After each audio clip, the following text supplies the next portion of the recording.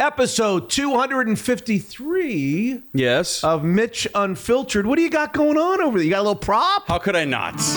In honor of... Oh, boy. Are we going to sing? Do you want to sing? Yes, let's sing. Let's go. Nibbling on sponge cake. Watching the sun bake. Don't laugh. All those tourists covered with oil. Strumming my sixth string on my front porch swing. Smell those shrimp, they're beginning to boil. Rolling over in his grave. Wasting away again in Margaritaville. Searching for my lost shaker of salt. Some people claim that there's a woman to blame, but I know it's nobody's fault. You got one more in you? Yeah, go ahead. Let's go. Let's hear you. Can't do worse. I don't know the reason I stay here all season. Nothing to show but this brand new tattoo. Play. It's a beauty. But it's a real beauty, a Mexican cutie. How it got here, I haven't a clue. Nice. Yeah. Wasting away again in Margaritaville. Searching for my lost shaker of salt. Some people claim that there's a woman to blame. Now I think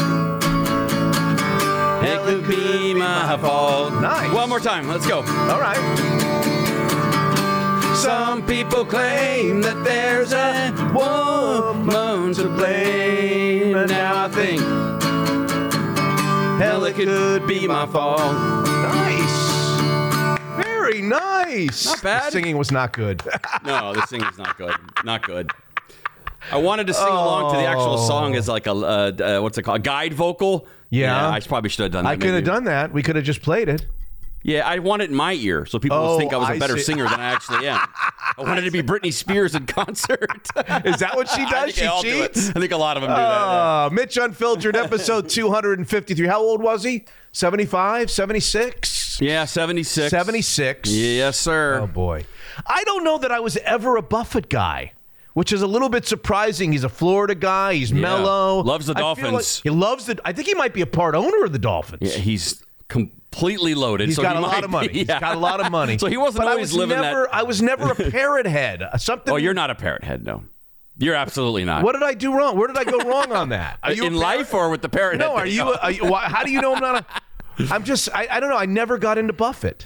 Yeah, I think he's more like my father-in-law's. Like my father-in-law is probably 74, 73 around there. He loves Jimmy. Like Jimmy Buffett carved out this world, this niche of like sitting on the beach, playing your guitar, not a care in the world. Right.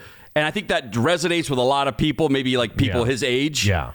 But, you know, margarita, like the line we didn't get to was, you know, I got booze in the blender and that frozen concoction will help me hang on. You know, he's just living that life that a lot of people dream of. Would you say you're a Buffett guy? No, I would say I'm not. But I will tell you this, that my father-in-law's house was on Lake Sammamish on the water. And in the summer, we'd have people over and we're barbecuing. And he would just put on Buffett's greatest hits. Would. All right. It's the greatest soundtrack ever for like a day in the sun. Really? It's awesome. Yeah. Like the Volcano's a great song. But you never got into it.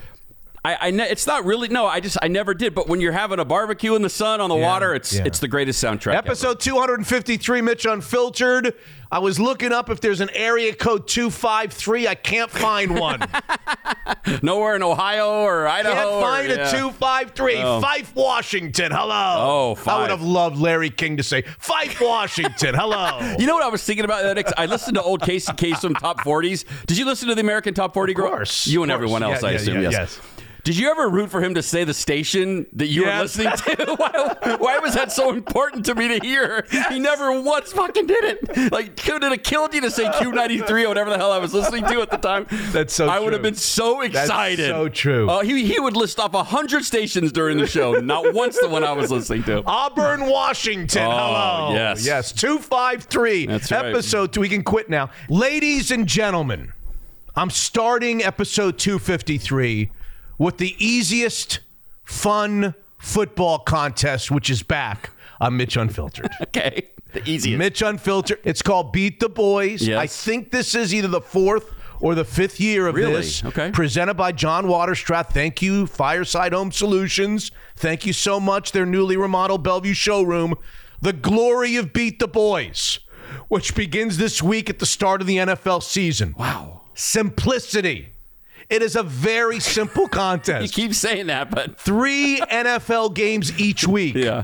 We put it on the website. Yep. RunMyPools.com hosts the contest. Yes. You can go to MitchUnfiltered.com and sign up and become a contestant. All we ask is that you pick the winner of 3 NFL games that I provide for you. How hard can it be? No lines. Yeah, just picking the winner. Come no on. spreads. Nothing. Just tell us who's going to win. That's Click right. the team that's going to win. You do that each week. There's 54 total games. You get a point for every time you get one right. Voila. If you beat the boys, you win a prize. Yep. You got to beat all of us. Yeah, you got to explain to people who the boys are. I will tell you who the boys are. You need a password each week, which I provide on the show. I'm going to give you the first one right now. It's Julio. Okay, easy. Julio, lowercase Julio. Yep. You punch the password in. You'll see the 3 games this week. I think it's the Seahawks, Rams, the Dolphins, Chargers, and the Giants, Cowboys. Dolphins, Chargers. Woo, from 1986. What was that one where it was like 800 to 799? Like 82 or 83. Yeah. It's right before Dan Marino. Oh, it was. drafted. Okay, Yeah. So those are the 3 games. All right.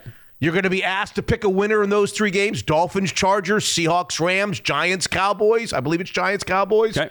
That's it. Done. Literally takes 10 seconds. You're putting pressure on me because I'll inevitably forget. Well, I'm not putting pressure on you. Well, you're saying it's the easiest one ever until I miss a couple weeks. You get a point if you pick it right. You don't get a point if you don't pick it right, or you don't pick it at all. Right. You don't get a point. At the end of the season, you'll have something between 0 and 54 points because there'll be 54 games.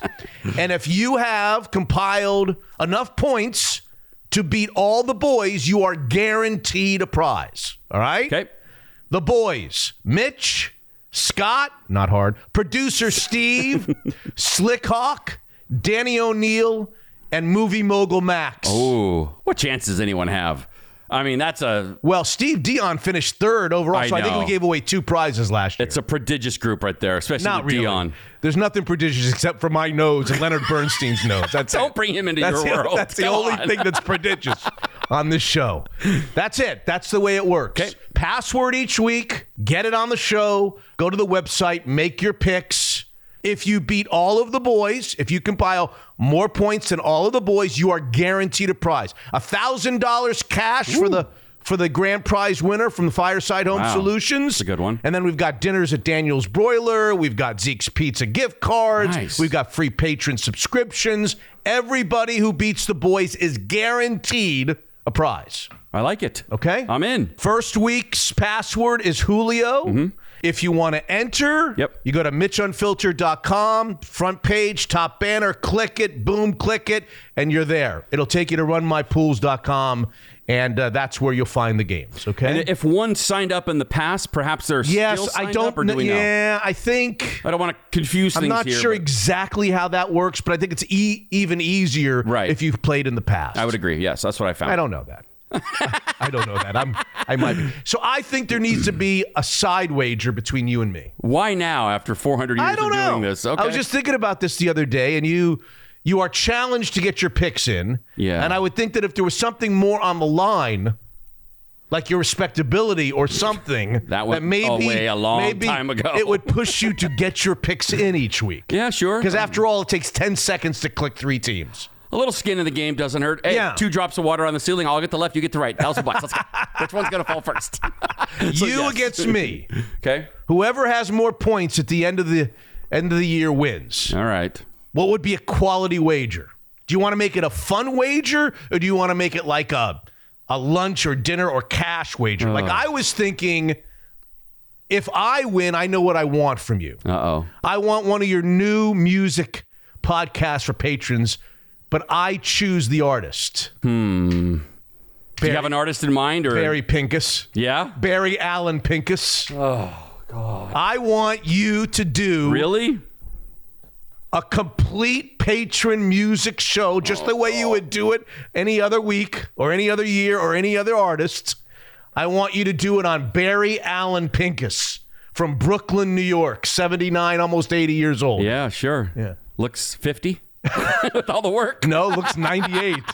Oh, yeah, it looks worse. Talk about prodigious. All right. I can live with that. At least that's something I can do. And maybe you would like me to do a music profile on somebody that you choose if you win. How about that? Not the worst suggestion in the world. Maybe there's somebody that I have no idea even exists that everybody else knows. I got to give you like Iron Maiden or someone like that. I'll do anything you want. The problem with that is I feel like you'll sully my work. I don't know if I need that. Why would my show sully your work? You don't know how to do it. You don't know how to do it right. I could do one. Could you? And if it's terrible, that's more reason to enjoy it being terrible. That would be kind of interesting to see. I'm sure you How would I do it? I don't know that I would be able. I'm not going to worry about this because I'm going to win. True. And you're going to be profiling Barry Allen Pincus from Brooklyn, New York. All right, I can live with that. It's better than what you did to your poor Sears producer in a thong walking down the street. I'm glad it's not one of those because I'm not really a fun person like that. So I can live with editing audio. Do I get to know who I have to profile if I lose, or do I not know that? Are you going to reserve the right to put anybody you want on me? I kind of want to think about that. Okay, to make it a little bit more embarrassing, a little more troubling for me? Not necessarily, but I feel like there is sort of a format that I'd like you to follow. Like, I could hit you with Iron Maiden. You're not a fan. I don't even know who Iron Maiden is. I know. Or something Metallica. Listening to me profile Iron Maiden. Which would be pretty damn funny. But they don't have radio hits, and I don't know what songs you'd pick. So I don't know. I'll do the best that I can. Believe me, if I lose, I'm going to take one of yours, use it as a guide, and I will try to do it. I will actually try to imitate your voice in the way I will try to do it exactly the way you want me to do it. Yeah, let me think about that. Let me think about because like I said, I want it to follow the format. They got to have some radio hits, because otherwise, what songs are you going to choose? You're just going to randomly pick songs? Oh my God, then the one I'm giving you is going to be the easiest one you've ever done, because he's had more hits than all the people you've done combined. That actually makes it the hardest, because if he has 400 hits. Barry Allen Pincus has more hits than you could shake a stick at, for God's sakes. Every one of his songs is a hit. On the U.S. Billboard Hot 100 or Hot 200? Yeah, I don't know either. You might be in a little over your head with that. Stevie Wonder, different story. I looked him up. Oh. Well, Beat the Boys is beginning again, our 4th or 5th season. Go to MitchUnfiltered.com and become a contestant. And all you got to do, again, 3 games, 3 NFL games provided for you. You're just going to pick the winner, no spreads. You do it all year long by getting the password on the show, going in, punching in the password, and picking the games. And everybody who beats all of the boys. Now, it was difficult last year because Dion was so damn good at it. Yeah, I know. If we have a bad year, we could be giving, I don't know. There's been years that I think I've had to give 30, 40, 50 of these things away. I mean, you mowed a guy's yard last week from 2 years ago. You're still working this shit off. Holy crap. Oh, you see Dion, by the way, running a half marathon and just making us all feel shitty about ourselves. Ladies and gentlemen, Mitch Unfiltered. Feel fat and old enough. You got to throw that in my face on Facebook. Christ. Mitch Unfiltered, available on all podcast platforms. Subscribe and rate us, please, on Apple. We need some more 5-star ratings. Also, consider becoming a Mitch Unfiltered patron at $5 a month and have access to all of our shorter weekday shows. This coming week, we will have 4 short shows available for you, patrons. We'll have the Peace Show with Danny. We'll have Shooting the Shit with Slick. We'll have the M's Note Table, and we'll have the debut of Around the NFL with former general manager Randy Mueller. And then next week, we will be at 5 shows per week. That's what you get for $5 a month. 5 shows per week, because we're going to add in the Seahawks Note Table after their first week's game against the Los Angeles Rams. So 4 shows, 4 short shows this week, 5 starting next week. You become a Mitch Unfiltered patron, again, by going to MitchUnfiltered.com, and it will cost you $5 a month. In the U.S. alone, for Barry Manilow, on the U.S. Hot 100, or just the U.S. chart, because he's old, 25 top 40 hits that I would have to sort through. Is that a lot? 25's a lot, yes.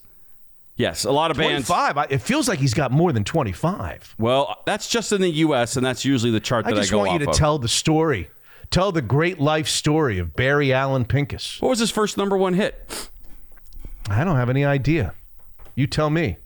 Kiss Me and Stop Me from Shaking, but I begged you to stay. Oh, Mandy? Mandy was the first one? First number one hit. I think that was his first I thought his first number one hit was the commercials. I am stuck on a Band-Aid because a Band-Aid stuck on me. He also did, and like a good neighbor, State Farm is there. That's Barry Allen Pincus. So that will be a part of this. You're going to have to talk about all of his great commercials. Yeah, I'm going to have to, I guess, if I lose. You deserve a break today. Is that him? So get up and get away at McDonald's. That's him? Barry Allen Pincus. Come on. Is that right? Yeah, more talent in his pinky than all the guys that you profiled combined. That's why his last name is Pincus, because he's so talented in his pinky. Anyway. I write the songs, went to number one. Holy shit. Are you already starting your project? Yeah, I'm just taking a look and see what I'm staring down the barrel of. It's starting to feel like you want to lose. Looks like We Made It was number one. Looks like We Made It. It's one of my all-time faves. Can't Smile Without You, top 3. Good Lord. Yeah. A lot of hits. Yes. All the regular guests made possible by the patron subscribers. We are at Rick Neuheisel, Randy Mueller, Danny O'Neill, Peter King, Jason Lockenfora, Slickhawk Matt Miklas, Joe Doyle, Jason Churchill, the Seahawks No Table guys, the Seattle Kraken No Table guys. So become a patron at MitchUnfiltered.com. It's going to be a great football season, okay?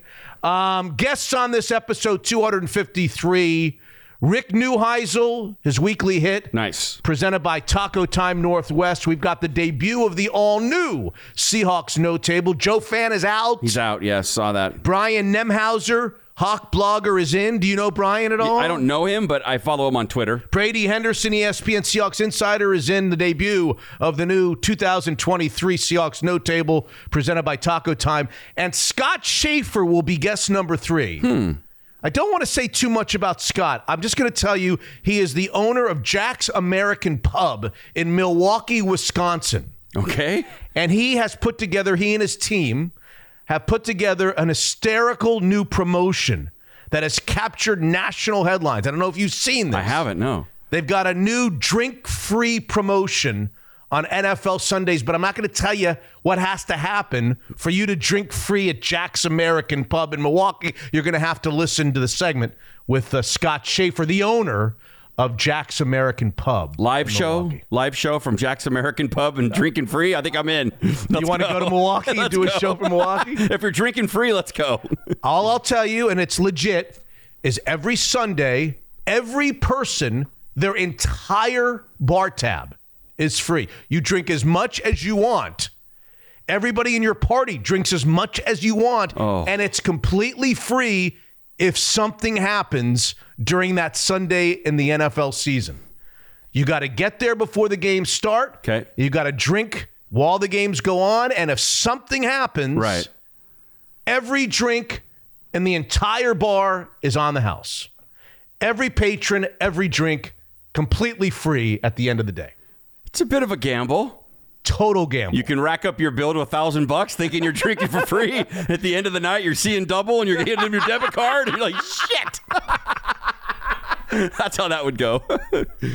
Episode 253 Hot Shot, presented by John Waterstrat and Fireside Home Solutions, the title sponsor of Beat the Boys, which starts this week. 3 games. Password Julio, all lowercase, $1,000 from Fireside Home Solutions to the winner. And everyone who beats us this season wins a prize. Check out a new fireplace or garage doors at firesidehomesolutions.com. The Woodinville office of Cross Country Mortgage.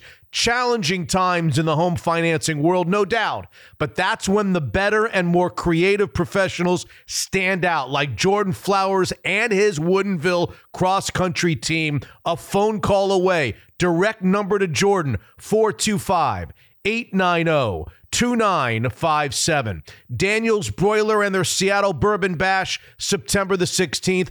The gorgeous downtown location in the Hyatt at the Rick House Whiskey Bar, a collection of bourbon and whiskey with heavy appetizers. Tickets still available. DanielsBroiler.com. You got to love Daniels Broiler, a world-class steakhouse. Evergreen Golf Call, tax advisors, certified financial planners, experienced portfolio managers working together to bring retirement planning, taxes, and investments under one roof. EvergreenGK.com. More than just a financial advisor, Evergreen is everything wealth. And Zeke's Pizza. All the great things going on over there at Zeke's, from expansion to Idaho down to Portland. Their revamped mobile app, which makes home delivery as simple as ever. Download the new Zeke's Pizza app and give it a try. Let me know. Homegrown in the Northwest. Episode 253. The NFL season is here. College football is underway. It all begins right now. Unfiltered. To win 117 games. That's how good. They have not only just been the best team in baseball, but they're on a 50-game pace that's better than their 116-game winning season. I mean, this is how incredible the turnaround has been. Unfiltered. You find me an NFL team that's got a great offensive line and a great defensive line, and I don't give a rat's ass about the quarterback, the wide receiver. You show me a team with a dominant offensive line and a dominant defensive line, and I'll show you a team that has a chance. Mitch is unfiltered.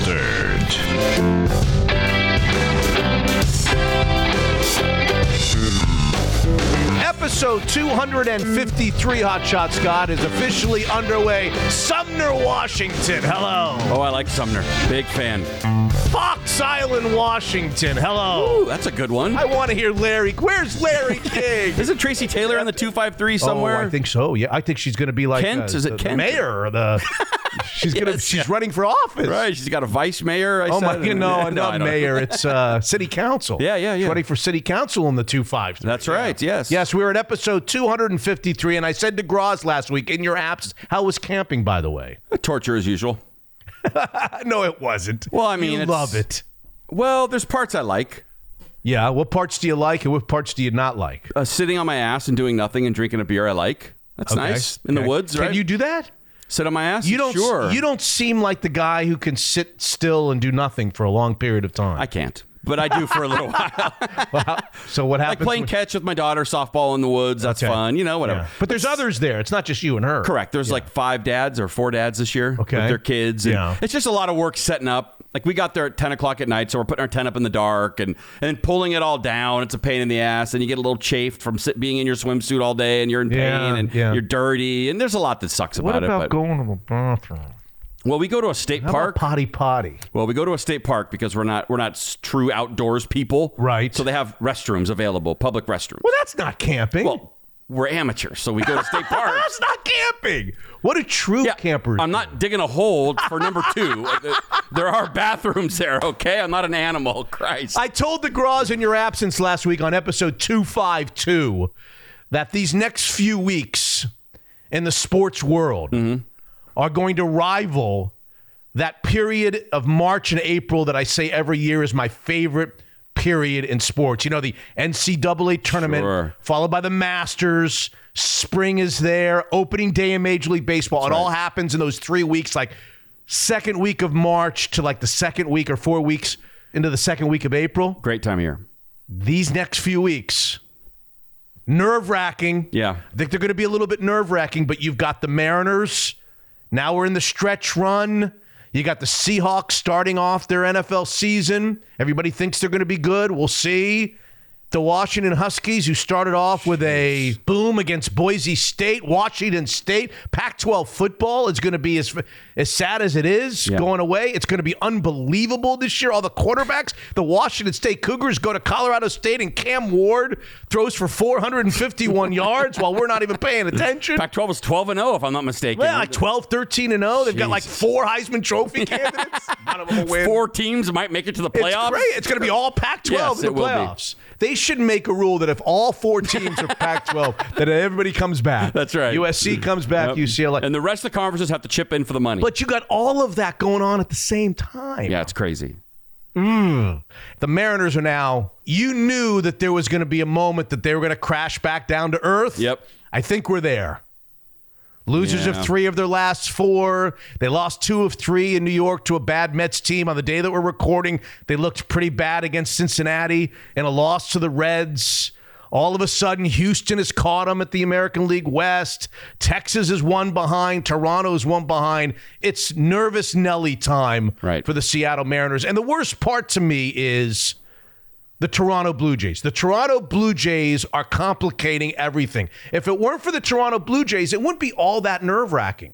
We know that the Tampa Bay Baltimore loser in the American League East is going to be probably the number 1 wild card. It's going to be one of the wild cards. Okay. That leaves 2 wild cards, right? 2 wild cards left, and there's an American League West. Let's think of it as musical chairs. Did you ever play musical chairs as a kid? Yeah, I had a few hurt tailbones from it, but yes. Miss the old chair. You've got an American League West chair in the playoffs. Okay. 2 wild card chairs for the playoff. We're going to give one of them to the Toronto Baltimore loser, right? So how many chairs do we have? Empty chairs. 3 empty chairs. We've got 3 empty chairs. And how many people fighting for Well, them? we've got Texas, Houston, and Seattle fighting for the AL West, and this is my point. Toronto, 1 game behind the Mariners, so that means they're 1 game behind Houston, and they're even with Texas. Toronto, Texas, Houston, and Seattle, and the music is playing, and they're circling 3 empty chairs. Yeah. I mean, you like your shot, right? Look, if Toronto would just settle down for a second and start losing a bunch of games, we would know one team's going to win the West, and they're going to get quite a set of perks by winning the West. You get a bye in the first round of the playoffs, and then you host. You get the home field advantage in the second round of the playoffs. So nice perks. And then the other 2 that don't win the West would get wild cards. Yeah. And so we wouldn't be really sweating all that much because we know what's the worst case scenario if Toronto wasn't involved in the equation. The worst case scenario is you'd be a wild card team. Yeah. You might win the West, and if you don't, you're a wild. But this Toronto thing, the Toronto team involved in the musical chairs is starting to make me feel like one of those American League West teams might not get in. One of the teams that doesn't win the West is not going to get in, and you know our luck.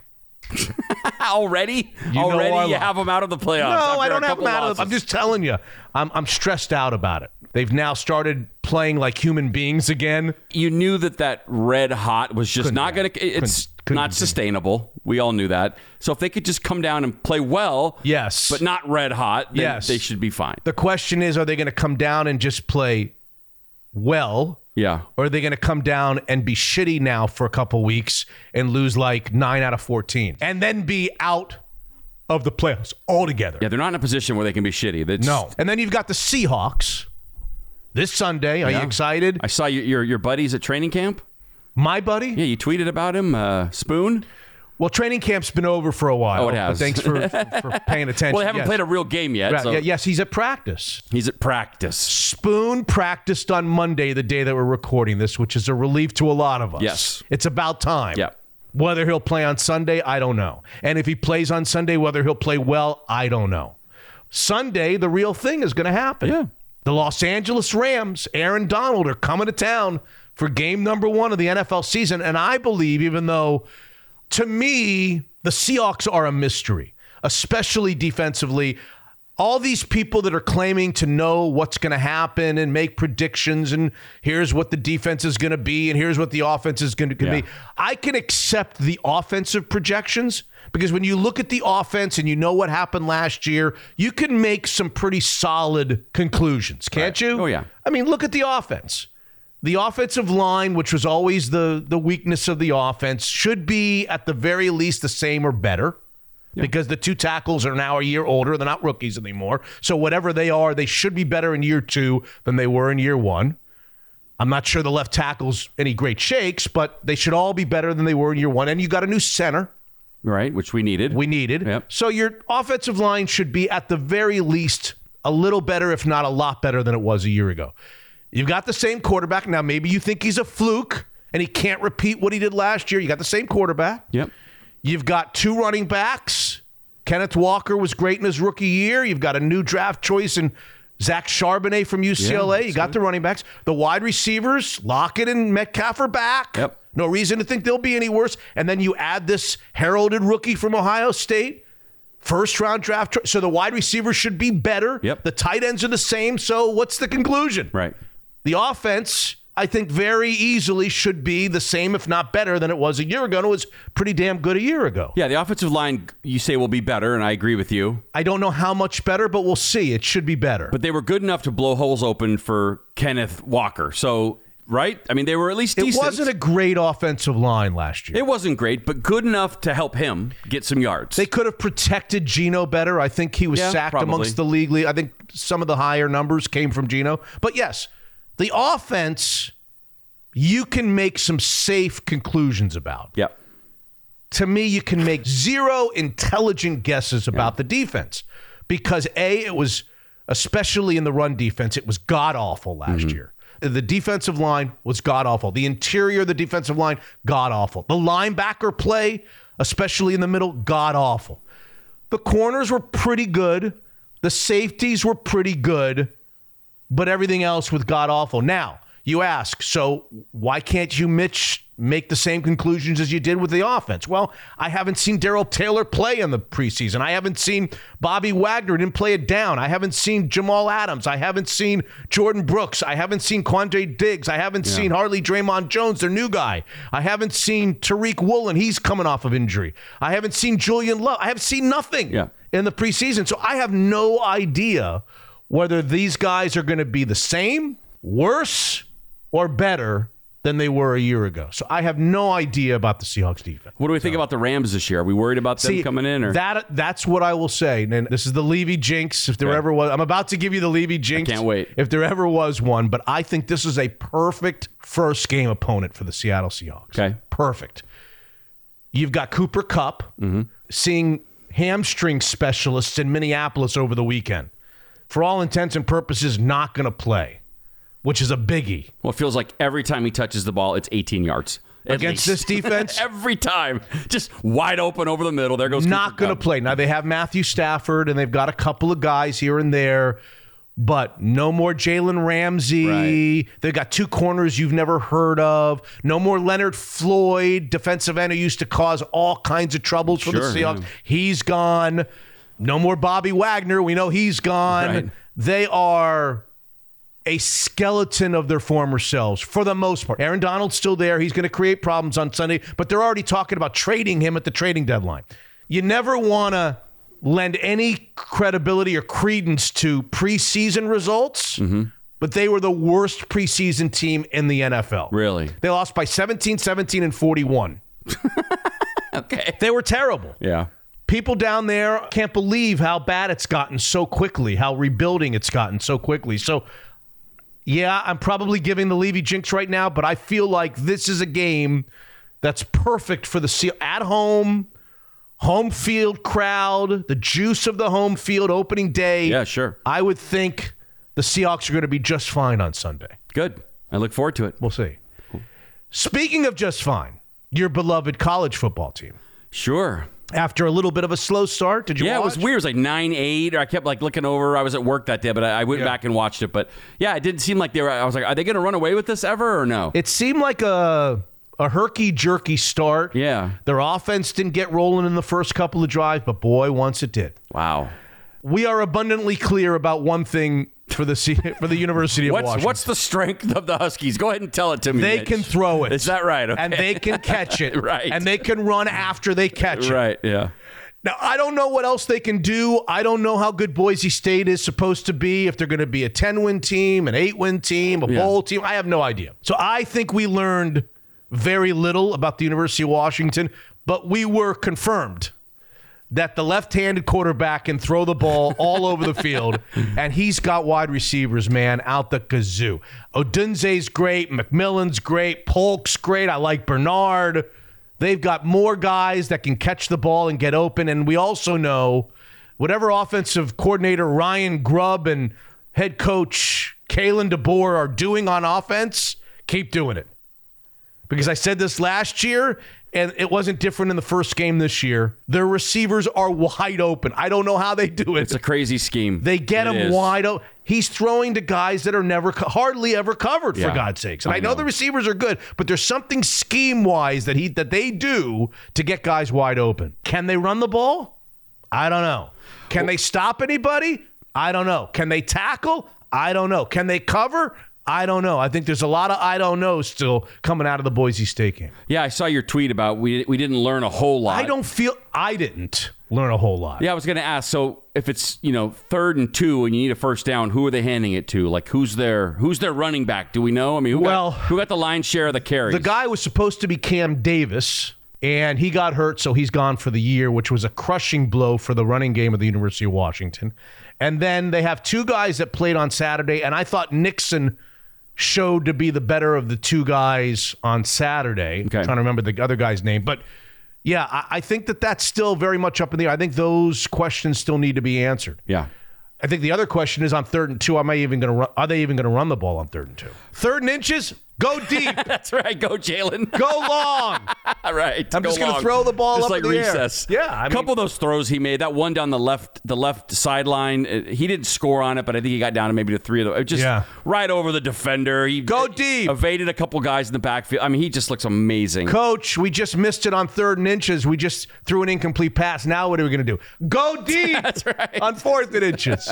Just every time. Just throw the ball. It's going to be a lot of fun to watch them and the Pac-12. Can't wait. Lots of fun. Are you going to make it to a game? Are you and Max going to go to a game? Oh, I'm going to make it to a game. He won't want to know from you at the game, but he's going to the Michigan State game in a couple weeks there. Is he really? In East Lansing, yeah. He's working for the athletic department. He's on the field, shooting pictures. He's already weaseled his way into the athletic department. Taking pictures with the Husky. I'm like, wow. I thought you're supposed to be working. Awesome. He won't take pictures with Misty. But he'll take pictures with the Washington Husky? His parents, you got to pay him to take a picture with you, but the dog all day long. Oh, my God. Can we get a picture of you and Misty? No. But here's a picture of me and the Husky. Right. Fred the Husky. Which isn't a Husky, by the way. I've always loved that. It's never a Husky. No. It's always a Malamute, which I think is so funny. They don't use a Husky, and I don't know why, but it makes me laugh every year. 3 interviews and then the other stuff segment on episode 253. It's been a while since my friend and Mitch Unfiltered partner John Waterstrat joined us, and there's good reason. He's been busy. An exciting major facelift to some of the Fireside showrooms. How are you, J-Dub? I'm doing great, Mitch. Thanks for having me back. And yes, it has been busy, and we're excited to unveil some cool new projects. We have a new sales director that came along, and he's been putting his footprint on the showrooms, and we're excited about what he's doing. We're going to put some new fireplaces you've never seen before, and then we're redoing our whole outdoor kitchen area. Wow. The fantastic flagship Bellevue location was already beautiful, so I can't wait to drop by and see it. So what's the rumor about some big project you're coming up, some enormous fireplace that you guys are ready to install? Yes, our commercial department is doing a fantastic job, and as we've talked about before, we can do almost anything in fireplaces, and custom fireplaces are getting bigger and bigger, and we're hoping to unveil one of the largest fireplaces in North America. It's going to be pretty exciting stuff. How big? Roughly 25 feet. And you're not going to tell us where it is, but we'll be able to see it sometime? And we'll be able to see it, and we'll talk about it. Yeah, it'll be exciting. Oh, that's going to be fun. So now that we've reached, let's call it the off-season for fireplace use, it's actually, you and I talk about this, one of the better times of the year to start the process of redoing the fireplaces in your home, or like you guys did for us, an outdoor unit. Yes. I mean, when the weather gets nice out there, things go a little bit faster. So we're not fighting the weather, whether we have to extract a fireplace, put a new one in. And then again, outside as well. When you're out there, we can get something done pretty quickly for you right now. And so when you're looking at the off season, you have a schedule and you want to get something done quickly, it's the best time to do it. Yeah. Whether it's fireplaces or garage doors, begin your search at firesidehomesolutions.com. I'll bet you'll end your search there too. It's sponsors like John and Fireside that make our shows and growing guest lists possible. Fireside Home Solutions and firesidehomesolutions.com. Hey, look who it is. Katie Versio, the Director of Financial Planning, Evergreen Golf Call. Hi, Katie. The market's up. How's everything at Evergreen? I'm doing well, Mitch. Thanks for having me. Everything here is going well. How are you doing? Everybody is good here. I'm ready for the new trivia quiz. The theme today is what? Today we're doing a economic and market update. I'm revisiting some of the questions we discussed at this time last year and just seeing how things have changed. Questions that I undoubtedly missed at this time last year. I'll try to get some answers right, and I'm ready for question number 1 from Evergreen Golf Call. So the Federal Reserve started increasing interest rates in March of 2022 in an effort to cool inflation and slow down the economy without tipping us into a recession. How many times has the Fed raised rates since March of 2022? Is it 7 times, 9 times, or 11? It's a lot. I'm throwing 7 out. It's either 9 or 11. 11 sounds extremely high. I'm going to go 9. So it actually is 11 times. Yeah, so the Fed has the fastest tightening cycle on record, where interest rates have increased significantly. Now we see the 2-year Treasury around 4.8%. So while we don't know what will happen moving forward, if they're going to raise again, if they'll pause, or if they'll cut, we think now is a good time to lock in yields on fixed income. And of course, Mitch is in a familiar spot, 0 for 1. I'm ready for question number 2. Okay, so in June of 2022, the inflation rate was 9.1%, the highest rate in 4 decades. What's the current inflation rate as of June 2023?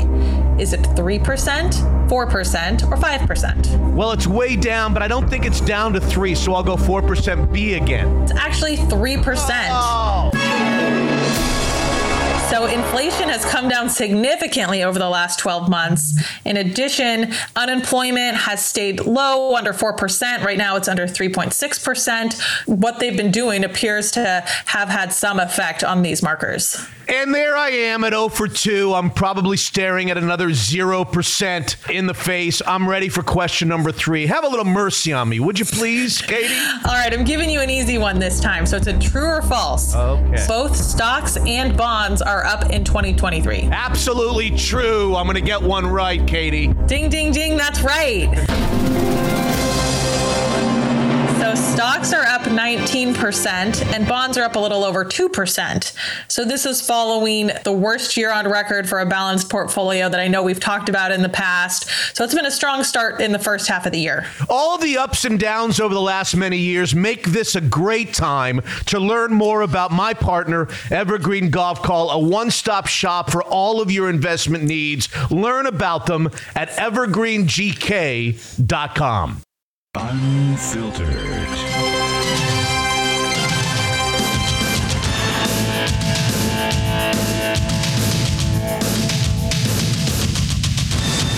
Sanders off his back foot, caught, first down and more down the sideline. Stop and start, Edwards. Touchdown, Colorado. Play clock just about got to 0. Penix gets the snap off, takes a shot. He's got it. And the end zone for a Washington touchdown. No question, a fun first full weekend in the world of college football. But let me tell you what wasn't fun, ladies and gentlemen. Tuning in to the CBS highly regarded college football preview show and seeing the shameful performance from our next guest presented by Taco Time Northwest, who's always looking for good people to join their team, people who enjoy doing some work. TacoTimeNW.com. Richard Gerald Neuheisel Jr., otherwise known as Rick Shame on You Neuheisel. How are you, Rick? Well, I'm fine. I know why you're disgruntled. I have absolute ammunition to fight back with, but I want you to present your case because I think it's important that the fans get your vantage point of this particular topic. I see. You only know half of the reason I'm disgruntled. You don't know the full reason, okay? As if coming to Seattle and our golf course without calling me wasn't enough. You were hanging out with your favorite billionaire. I mean, you were hanging out with the big. You could dip down into the doldrums with a guy as low brow as Neuheisel. As if that wasn't enough. On this particular aforementioned show, asked for his Heisman hopeful picks. I think Rick Neuheisel, our guest, mentioned 4 different guys. Not even a peep about a certain UW Southpaw. Asked for his national championship playoff contenders. I think he mentioned at least 4, maybe 5 different schools. Not even a peep about his former purple and gold employer. Ladies and gentlemen, he has a new nickname. He's Rick, not even a peep, Neuheisel in New York. Now go ahead and defend yourself on all of this. Well, first of all, you know that I am a huge fan of Kalen DeBoer. You know that I'm a huge fan of the Michael Penix story. I've never met Michael, but I'm understanding he's a wonderful young man, and all the receivers coming back to be a part of that offense. There's no reason not to think that Washington will fare well. But this is a very, very, very competitive Pac-12.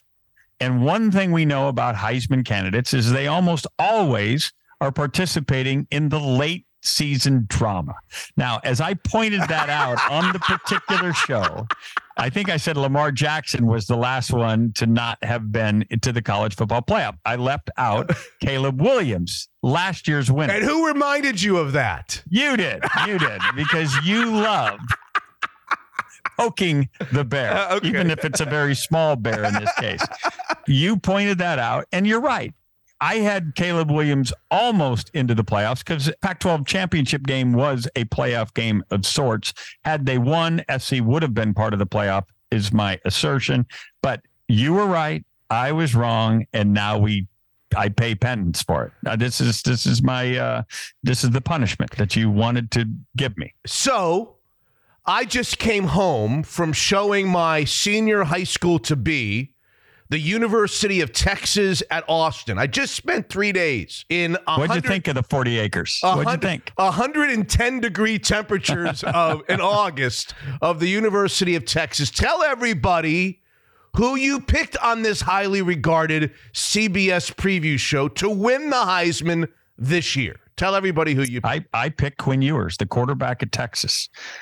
Listen, Steve Sarkisian, you all know in the Pacific Northwest, is a terrific play caller. There may have been some other things that were, you would have liked to have fixed, and we hope for his sake that he's fixed them all. But he's a terrific play caller, and now he has Texas resources in a world where you can accumulate talent with resources, not just your charm and your ability to talk in living rooms, but with resources. And he's done so. A.D. Mitchell, the speedster from Georgia, now has joined the deal.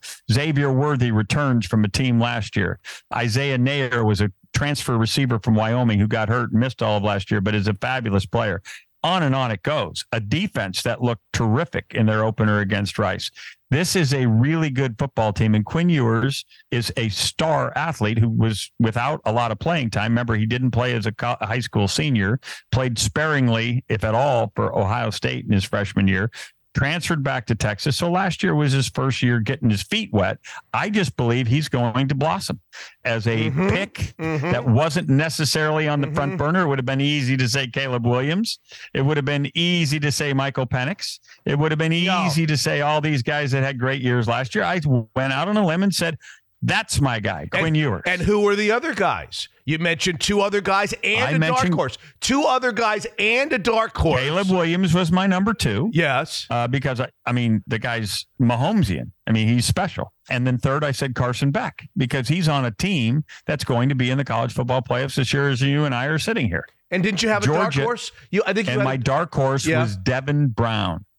Devin Brown is also on a team that figures to be in this conversation, the Ohio State Buckeyes. Yeah. There is right now a 2-quarterback race, right? Kyle McCord got the start in the Indiana game, but I had inside information, Mitch, that Devin Brown was doing exceedingly well in training camp. He was doing some work. He was doing some taco time work and would eventually supplant Kyle McCord and would probably be the starter by the time they got to South Bend, which is on September 23rd, which is why I throw myself out there, making sure that I'm going to look like a genius. Yeah. Neustradamus Neuheisel. Yes. By the time this all comes to fruition, and obviously Devin Brown didn't get very much play at all, so I look like a guy who has no knowledge at all. So 4 men came out of your mouth, 4 men. My Mount Rushmore, yes. 4 men, and you didn't have the courtesy, at the very least, just to throw the dog a bone, pardon the pun, or pun literally intended. And figuratively, throw the dog a bone. So I ask you, let's go head-to-head this year. You and I are going to be together each week for a few minutes. You've got Quinn. I look forward to. I'll take you on. I'll take you on. We'll have a little friendly wager. Who finishes higher in the Heisman Trophy? You can have your winner. You can have your winner. I'll take Quinn Ewers. I'm not even saying that I think Michael Penix is going to win. I'm just saying that if I was going to mention 4 men on a national pregame show, I would have mentioned Michael Penix. So here's what I'll do. I'll take the underdog. I'll take the guy out here against your winner, and we'll have a friendly wager who's going to finish higher in the Heisman Trophy balloting. And I was thinking about what would be good stakes. What would be good stakes for this friendly wager? And I thought, have a very bad history with wagering. I'm not sure you read my bio, but you go ahead and choose the stakes. Well, yes. I was going to say first what I want if Michael Penix should outlast Quinn Ewers in the Heisman balloting. I was going to say I want a round of golf at Pronghorn Golf Club, and I know a member. I know a highfalutin member. At least he was a member. Maybe he's not a member anymore. Still a member. Okay. Still a member. I want to, but you know what? That's too easy. I want something even more difficult. What I want, if Michael Penix finishes ahead of Quinn Ewers, is a guarantee that the next time Rick Neuheisel comes to my golf club and comes to my city, that he will just pick up his cell phone, here's one right here, and text his old buddy at the very least and say, hey, Mitchie, I'm in town. I wanted to say hello. That's what I want the stakes to be if Penix... That is going to happen regardless of how the outcome of this particular wager. I'm going to do that now that I realize that you're up for such an affair and won't be having to wear dark clothes and in a mask before being seen with me. That's without question. You're on. Penix was unbelievable in week 1. Unbelievable in week 1. The entire offense, 56 points to begin a season. Give everybody involved with the Husky offense a pat on the back. They're going to need a running game. They're going to need a running game to go along with it, and they'll develop one as they get started here. But that was a brilliant way to begin a season. Mm-hmm. And how did Ewers start? Ewers he threw 4 touchdown passes. Okay. I mean, statistically, no one's going to really dig deep into the film, but I was disappointed. He's going to have to play much better. He had open receivers, underthrew him. This is a gifted kid. He's going to have to be better in Tuscaloosa, but it's a perfect place for Sark to coach him hard this week, because while the victory was at hand and 4 touchdown passes looked the part, there are little things that can get cleaned up. And if they get cleaned up, then, and he has the stage of stages this week in Tuscaloosa. So Levy's ahead of Neuheisel after week 1? Well, if you would like to say that you're ahead, I've been an underdog much of my life. Mitch, I think I'm ahead. No problem with giving you the lead.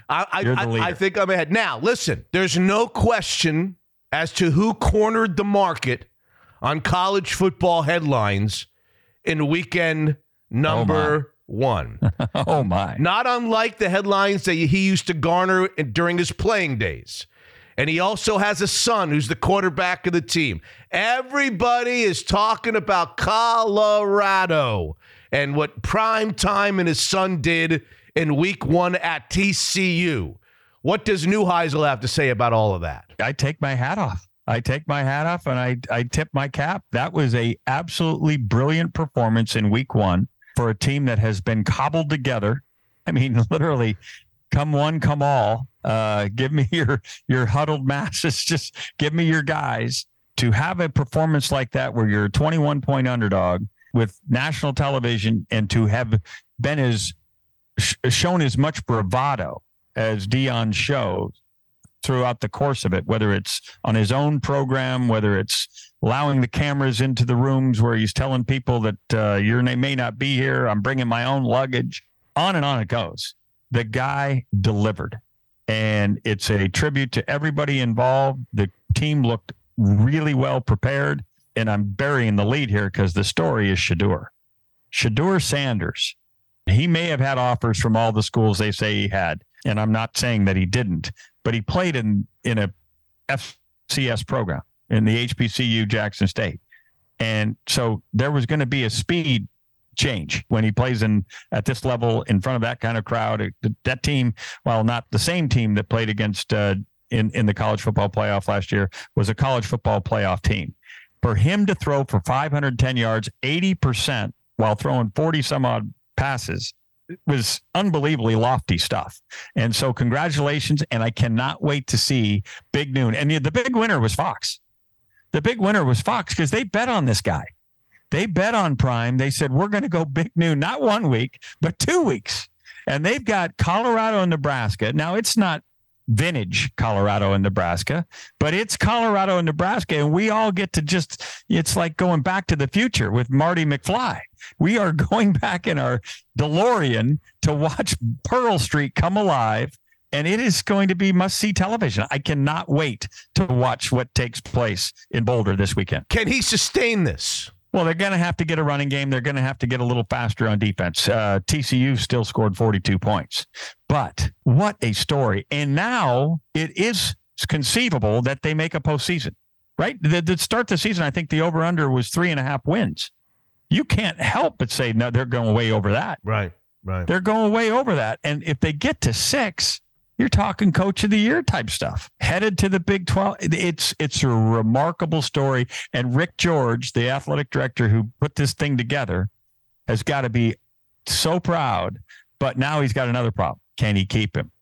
Because this is going to be a highly sought after circus act because it is must-see television. So you and I, Rick, for almost a year, going back to last season, we have been talking about what the quarterbacks in the Pac-12 are going to be like in 2023, right? We've had that conversation over and over again. You have been previewing me. You have been getting me ready, even though you won't pick one of them on the CBS's highly regarded preview show. You have been telling me. I did pick one of them. I took Caleb Williams. You've been telling me for a year, wait till you see, Mitch, this allotment of quarterbacks. We weren't even talking about Sanders. We didn't even know anything about Sanders. You were listening. And yet, after week 1, it was almost impossible. These guys as a group could live up to the hype and the billing. And yet, I think they did. Sanders, Williams, Penix. How about Cam Ward at Washington Cam Ward, State? 450 yards. The guy at California was good. DJ Uiagalelei, if I said it right. Uiagalelei for 25. I mean, just phenomenal performance. Yeah. So the quarterbacks in the Pac-12 are every bit what you told me they were going to be, and then some. And did you see Dante Moore come in and give the Bruins life? I did. The freshman. You told me about the freshman. Yeah. Jaden Rashada at Arizona State's going to be a star. This is a remarkable, and if it is to be, and it looks as if it's a foregone conclusion that we are kissing the Pac-12 goodnight.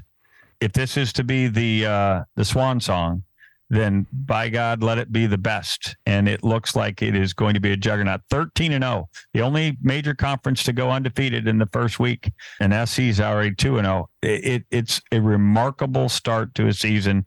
And you know what, Pac-12 fans, get out there and support these teams.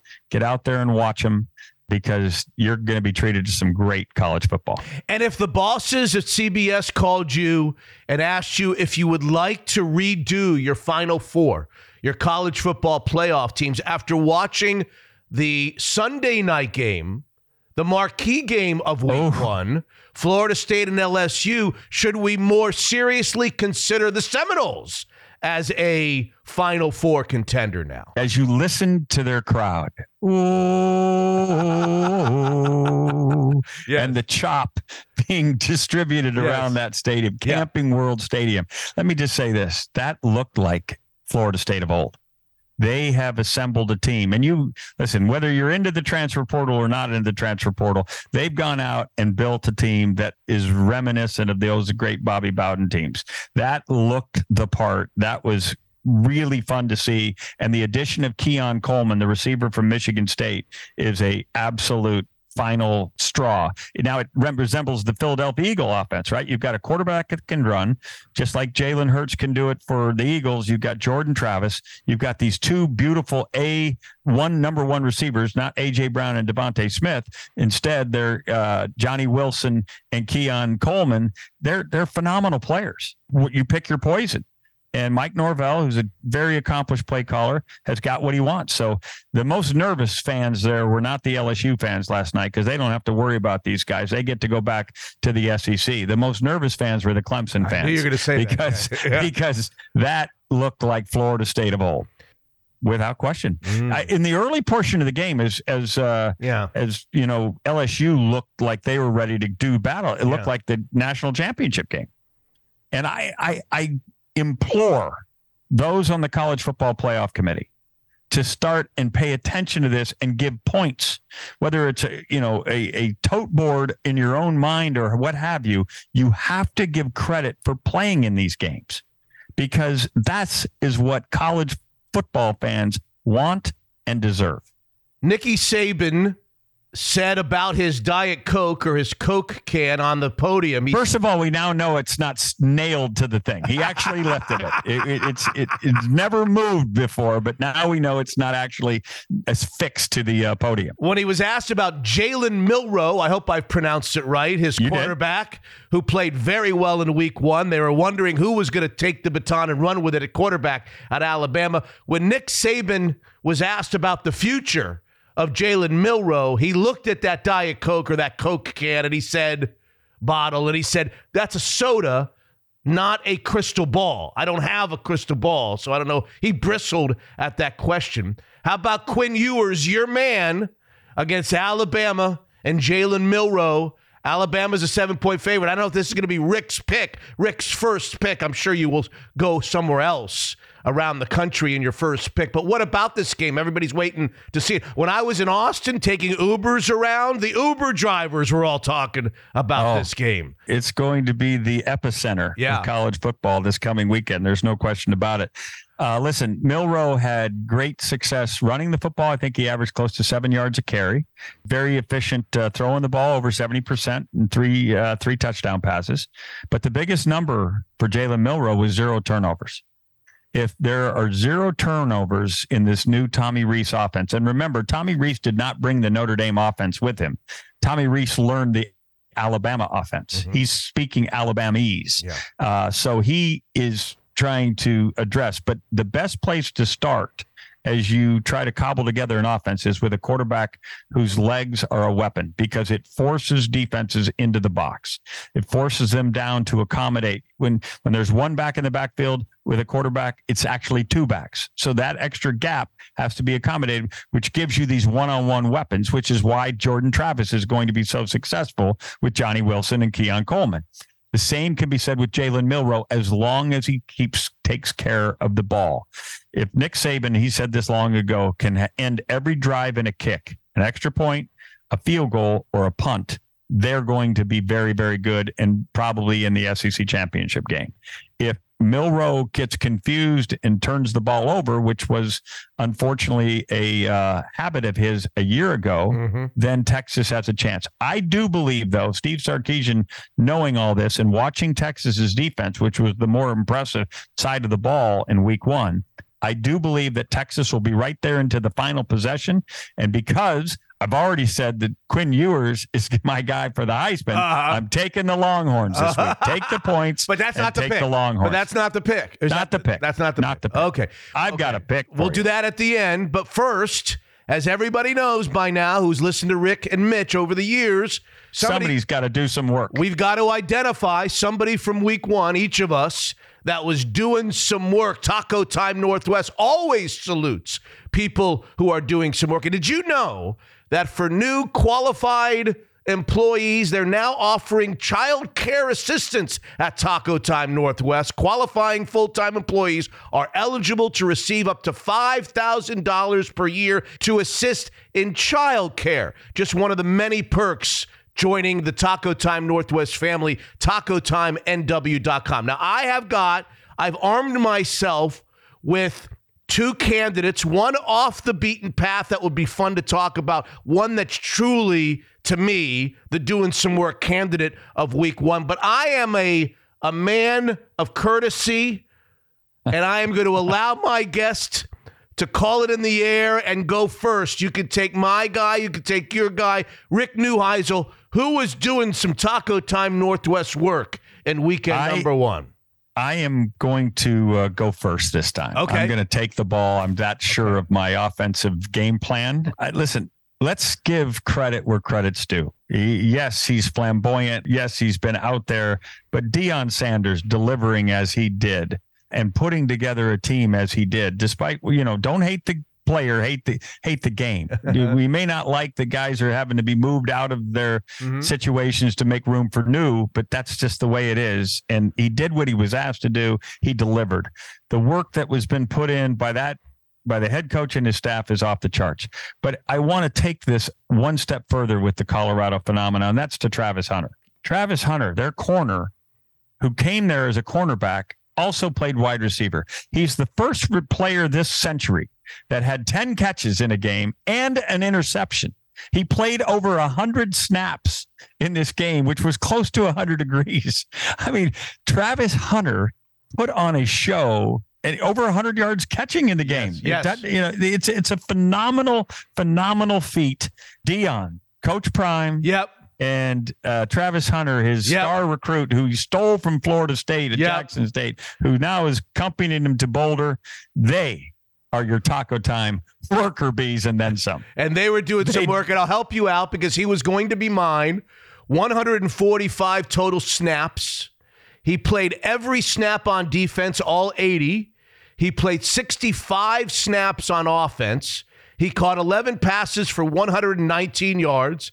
He had an interception in the red zone. He had 3 tackles and a pass breakup in a 45-42 upset of last season's runner-up, and he drove the bus home. Travis Hunter is Rick Neuheisel. I knew you'd take him, so I had to come up with something fun as a secondary pick for doing some work. And here's what I'm going to do. I'm even going to guess you don't even know about the guy that I'm talking about. I mean, you know of him, but you may not. You may have forgotten. You've been very busy with the highly regarded CBS college football preview show. So I'm going to say, you know who was doing some work? 2 men at Cal Poly, Rick Neuheisel, who beat San Diego 27-10 in Paul Wolf's first win at Cal Poly. But as you would say, I'm going to go one step further. I knew you would. His star quarterback is a guy by the name of Sam Heward, who in his first start, 24 of 42, 364 yards, and a touchdown from Kennedy High School right here in Seattle. So as you take Travis Hunter, I'm going to say, let's tip our cap to Sam Heward and Paul Wolf at Cal Poly. How about that for doing some work? I am thrilled for both those guys. Paul was one of my favorite guys in the Pac-12 when I was there. We always hung out together. Really happy that he's getting this chance. And certainly for Sam, I know he was a 5-star and had all sorts of promise coming there to the Huskies. It was going to be this dream come true for the Heward family.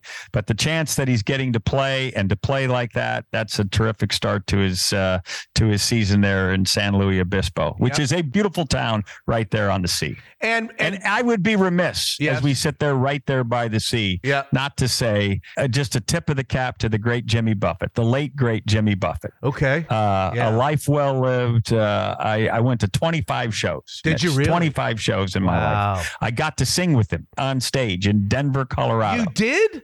Fiddler's Green. I got to meet him at the intermission of a show. He said, "Hey, I hear you play."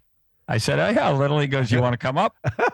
As I go onto the stage at the end, my wife is, so calm, so level-headed. She looks at me and she goes, "Okay, this is cool." As I'm walking with my Stratocaster and I'm walking out to play Margaritaville in front of 25,000 people at Fiddler's Green. Jimmy Buffett and I sing this song. So to a guy that made us all laugh, made us all sing. We're going to miss you. Rest in peace, Jimmy Buffett. A nice tip of the cap. And by the way, I had forgotten that I had noted a third doing some work. If we want to even just mention it, there's a team at Texas State. Stunned Baylor. The Bobcats. 42-31. G.J. Kinney. G.J. Kinney debut in his first. Did you see who the quarterback was? I don't know the quarterback. I know that it was the Bobcats' first ever win Kinney over a team. Went and got T.J. Finley. Really? You can't make that up. G.J. Kinney and T.J. Finley got it done against Baylor. The first ever win over a team from a Power 5 conference for Texas State. So they would be an honorable mention in doing without question. Which takes us to the Taco Time Northwest pick. Now, you were recently at Overlake Golf Club, and a member of the Taco Time Northwest family came up to you at Overlake and said two things to you. A, why didn't you call Mitch when you came to town? And B, I love your picks with Mitch. He had an exemplary season last year. And so the pressure is now on to deliver yet once again. I can only imagine what your father would say. He'd say, retire from the picking business. We're going to take Colorado. We're taking Colorado. Colorado was like a 10-point underdog prior to the season in this game. They're now a 3-point favorite. That probably will go up. Where's over the game? Course of the. It's in Boulder. Having watched Nebraska and Minnesota in the opener, and Matt Rule should have won the game, but it didn't. It got away, as every graphic on the Fox telecast kept saying how many one-score losses Nebraska has endured over 1, 2, 3, 5. They had a graphic for every number of years you can imagine. Nebraska is not as fast as Colorado. One thing Dion has done is brought in some speed. It will be a high-scoring game, but I just imagine this setting, and I imagine the stage that Dion and certainly Shedeur, I just think they blossom again. I think it's a victory for Colorado. It's a party in Boulder, and I'm on the Buffaloes. You're on the prime time bandwagon for your week 1 pick, and we'll see if he starts the year on Mitch Unfiltered 1-0. He's Rick Neuheisel. He's Rick, shame on you, Neuheisel. He joins us each and every week here on the podcast. Thank you so much, Rick. Always a pleasure, my friend. Hey, look who it is. Lindsay Schwartz, Daniel's Broiler, my favorite steakhouse during the summer and any time of year. How are you, Lindsay? How's everything at Daniel's Broiler? Hey, Mitch, doing great. Yeah, it's summertime. We've been so fortunate to have such beautiful weather, have a beautiful summer, July, August. Yep. That means we get to open all the decks and patios. Busy, busy, busy. So let's keep up this great weather. What I can tell you is that when my buddy, old friend Mark Calcavecchia comes to town, the golfer for the Boeing Classic, he's not even in SeaTac Air. I think he's still on the plane when he texts me, hey, can you help me out with Daniel's Broiler? Can you help me out with Daniel's Broiler? It's a favorite of the golfers that come for the Boeing Classic, isn't it? It really is. A few years ago when Jerry Kelly won, he came into Daniel's to celebrate afterwards, and I was there and saw him and talked to him a little bit. And yeah, I think the word is out. That's the place to go if you win the tournament. Too bad I didn't teach you a little about the game of golf while he was there. Did you meet him? Did he? No tips? Oh, God. That would be a full-time job. He already has a job. I don't think he has time for that. All right, last time you were on, you talked desserts. I want to focus on appetizers this time around. It's a little controversial in the way that I never want to eat too much before the steak arrives, but you have such good appetizers. I'm torn on that. Yeah, I get it. You know, we try to keep them light, so we make that decision easy for you. Don't want to fill you up on the appetizers, but we just try to make them delicious, and I think we've done that. I know you've talked about the scallops, how you love that one. I love the scallops. Yeah, the bacon-wrapped scallops, yes. They're so good. I think it's something unique that we do. We pick the big jumbo scallops, we wrap them in bacon, we put them on the broiler. It's just a really unique flavor. You get the Sambuca butter sauce, serve it on top of crostini. You got good taste. Those are really, really good. How about some of the other appetizers? I know from experience the popcorn shrimp has gone from a Levy boys' favorite as their main course to now they just get a couple of orders before their steaks as they eat me out of house and home. What about some of the other appetizers? Yeah, I mean, the popcorn shrimp are awesome. I think really what makes them is the sauce. It comes with two sauces, the sriracha aioli, which is spicy and delicious, and the lemon aioli is really, really good. And yeah, I've told you before, my kids love that too. Even now they're grown up, they still got to have it. And your favorite is the crab leg? Yeah, I like the crab legs. I mean, the cool thing about it is if you love crab like I do, but you don't like to have to work for it and crack the crab and wear a bib, they're already shelled. We take the crab legs out of the shell, the big fry leg, which is the biggest leg on a crab. Right. And we serve that in a Dijon mustard sauce. Yeah, that's been my favorite. I love that one. So I guess the moral to the story is, even if you're not in the mood for a big, giant steak, you can go to Daniel's, have a drink, and feast on the appetizers and enjoy some of the great views of the Pacific Northwest. We love Daniel's Broiler, world-class steakhouses. Unfiltered. There's a newness about us. You can feel it. And it's been maybe part of the excitement all along, that the guys are really jacked about being part of the program, being here. I mean, it makes me think of leadership, that the other guys that have been around, and how they've really kind of given those guys a chance by having really good direction and the security of, that we can play with younger guys. The NFL season is here, and it's time to debut another year of the Seahawks No Table on Mitch Unfiltered, presented by Taco Time Northwest, TacoTimeNW.com. Unflinching, and I'll tell you where I got that word, unflinching analysis from this year's panel, which includes ESPN Seahawks insider Brady Henderson, as always, and while we're saddened to say goodbye to Joe Fan, our guy Joey No Table, who wasn't comfortable continuing with his blossoming new Vegas venture, a fresh face and voice that Seahawk fans in the Northwest have come to enjoy over many years, Hawk blogger himself, Brian Nemhauser. How are you, Brian? I'm fantastic. If you're going to start by calling me a fresh face, this is going to be, I'm going to love every minute of this. Nobody's called me that for a long time, Mitch. Brian, how would you put into words the nerves you're feeling right about now for joining such an illustrious panel of Seahawks faces? I haven't found them yet.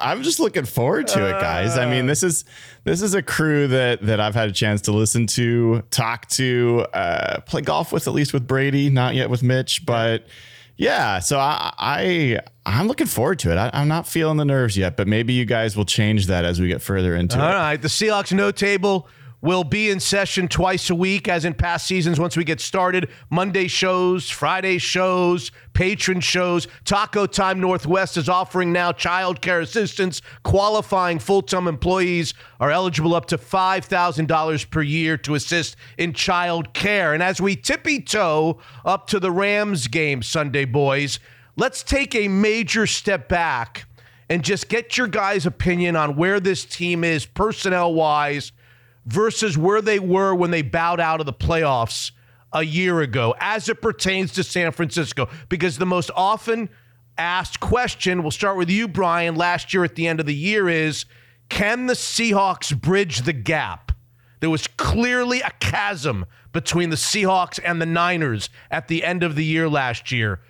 How would you define that chasm? More, less, or the same as we start again? I don't think there's really valid argument to say it's anything but closer than it was last year. You've got a 49ers team that had 3 draft picks, and one of them was a kicker. Who's hurt? Who's hurt. And the guy they signed is hurt to play that role. I think the Seahawks look to have had another strong draft. Yes, there's some injury questions, but they also made, I think at least an equaling out move in free agency. Javon Hargrave is obviously a big move for the 49ers, but other than that, it's been pretty slim. And I don't think the 49ers, people don't talk about some of their weaknesses.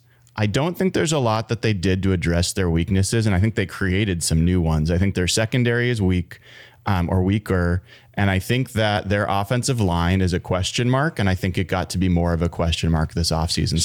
So Brian, You're saying they're closer because San Francisco came backwards, or they're closer because they took a step forward and San Francisco came back? All of the above, Mitch. All the above. I think the 49ers took less of a step backward. I don't think they took a meaningful step forward. And I think that the Seahawks took a meaningful step forward. And we'll see if it's enough. But I think it's hard to argue that the Seahawks of 2023 today are not meaningfully better than the Seahawks that ended the season last year. Okay. I agree with that. Yeah. And I think it's worth, restating just how big that gap was last season. I can't remember the overall point differential, but it was an average of 15 points per game that San Francisco beat Seattle by in that 3-game season sweep. And if you look at the position rankings that my colleague Jeremy Fowler did at ESPN earlier this summer, he ranked the 10 best players at every position group. And this was based on league executives, coaches, and players voting. So it wasn't media people. It was the most qualified people voting on this thing. 49ers had 8 players in the top 10, and the Seahawks had 1 player, which is DK Metcalf. Now, again, you can argue with the rankings. Quandre Diggs probably should have been there at safety, but the point is, San Francisco's got a really loaded roster. I agree with Brian that the Seahawks have closed that gap a little bit, especially up front with the signing of Draymond Jones, who was the type of player that their front seven just badly lacked last season. Bobby Wagner is an upgrade over Cody Barton, albeit a much older upgrade. So the gap is narrower. That said, San Francisco still has a really loaded roster. Now, the one area where the Seahawks have a really market advantage is obviously the most important position you can have that at, which is at quarterback. Brock Purdy's coming off the elbow injury. I think you also, when you're talking about San Francisco's roster, you also got to acknowledge that Nick Bosa is holding out still. And it's, we're 6 days at the time of recording away from the season opener, and he's not signed yet. So between the quarterback, coming off the major injury, the Bosa thing, that's a lot of distractions for a team that has championship aspirations. The flip side of that is you can go back to the Seahawks. They were fighting each other 2 days before the Super Bowl 10 years ago, and they won that going away. So talent can overcome different bumps in the road like that. And the 49ers still have a very talented roster. But I agree with Brian. The Seahawks have done well to at least narrow that gap a little bit this offseason. Well, and part of that, Brady and Mitch, is I think there's 2 things to really recognize. One big difference between the 49ers and the Seahawks is the 49ers talent is established talent. Other than Brock Purdy, you're talking about players that have done it for multiple seasons and have established themselves at their positions in the NFL. The Seahawks, on the other hand, one of the youngest team. You're talking about almost every draft pick from the last 2 years of the Seahawks, and they had a lot of draft picks, are on this roster, and they are still developing. Reek Woolen, who we all know is a very good player, we still don't know in his second season, is he going to be better, the same, different? So there's a lot of question marks about, and that gives the Seahawks more upside, I believe. The other thing is that the 49ers, related to that first item, they have blue chip talent, guys that are the best at their position or one of the top 2 or 3 all pro level players. And they have a multitude of those guys. Seahawks don't really have a lot of guys that have established themselves as all pros. One of the only guys that really has, or 2 of the guys, you got Jamal Adams, who's a major question mark for them. And then you've got Bobby Wagner, who's on the tail end of his career. So the Seahawks young players have to step into not only being good, but being some of the best players at their position to really close that gap. And that's what we're going to have to hope and see this year. And the other point, when you're talking about the Seahawks as they relate to other teams, and that's what we're talking about here, San Francisco in particular, but other teams in the NFC, you got to take a look at the conference as a whole. Rodgers goes to the AFC, Green Bay takes a fall. Tom Brady retires, Tampa Bay takes a fall. Obviously, Philadelphia and San Francisco are good, but I asked the question, who else?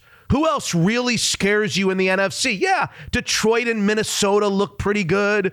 Those NFC East teams look pretty good. But in terms of the conference, Seattle may just leap up a couple of spots because of the transition of the conference. Now, the flip side to that is the 2 divisions, AFC and NFC, that the Seahawks play this year, no chopped liver. Playing the NFC East and the AFC North, you might say that's the toughest draw of the 2 conferences, the NFC East and the AFC North. So we'll see how it comes out, how it all shakes out in the NFC. Let's talk about the team specifically, Brian. We'll start on offense, because I look at this offense pragmatically and say, well, the line looks to be as good, probably better with the 2 tackles 1 year older and a new center. The wide receivers are better with Smith and Jigba when he ultimately plays. If he doesn't play in week 1, they're better as a group than last year. Their running backs are potentially better because you've got the one guy coming back and you've added Charbonnet.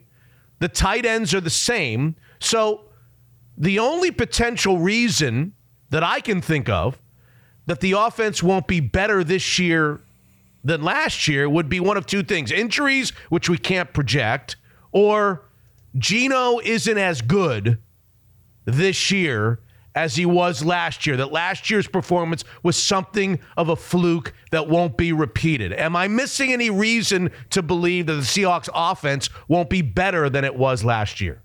Well, I think there's a couple ways to think about that. One, I think the biggest question is the offensive line. I think that a lot of folks are just marking that as Abe Lucas, Charles Cross had a strong first year. They're just going to get better. I don't think that Charles Cross has yet established himself as a guy who's clearly going to be a Pro Bowl or better level left tackle. He got abused a few times last year, especially by a guy like Nick Bosa. And I think that they can, but I don't think we know that they can. Okay. And I think one of the biggest differences between the Seahawks offense at the beginning of last year, when they were scoring 48 points against the Lions, was it 37 against the Saints or whatever it was on the road, and the offense at the end of the year where they're just squeaking by against, God knows who's playing quarterback for the Rams in the final game of the season, is I think the interior line really deteriorated, and there started to get to be more pressure up the middle, and Geno then was reverting into pressuring, throwing his throws in the bad places. So I think that line is the question mark. I think Damian Lewis is seemed to be okay last year. Evan Brown has more sand in his pants, as the football guys like to say. He's 320 pounds. Hopefully he is not going to get canned the way little Joey Hunt would get canned by a Rams defensive tackle.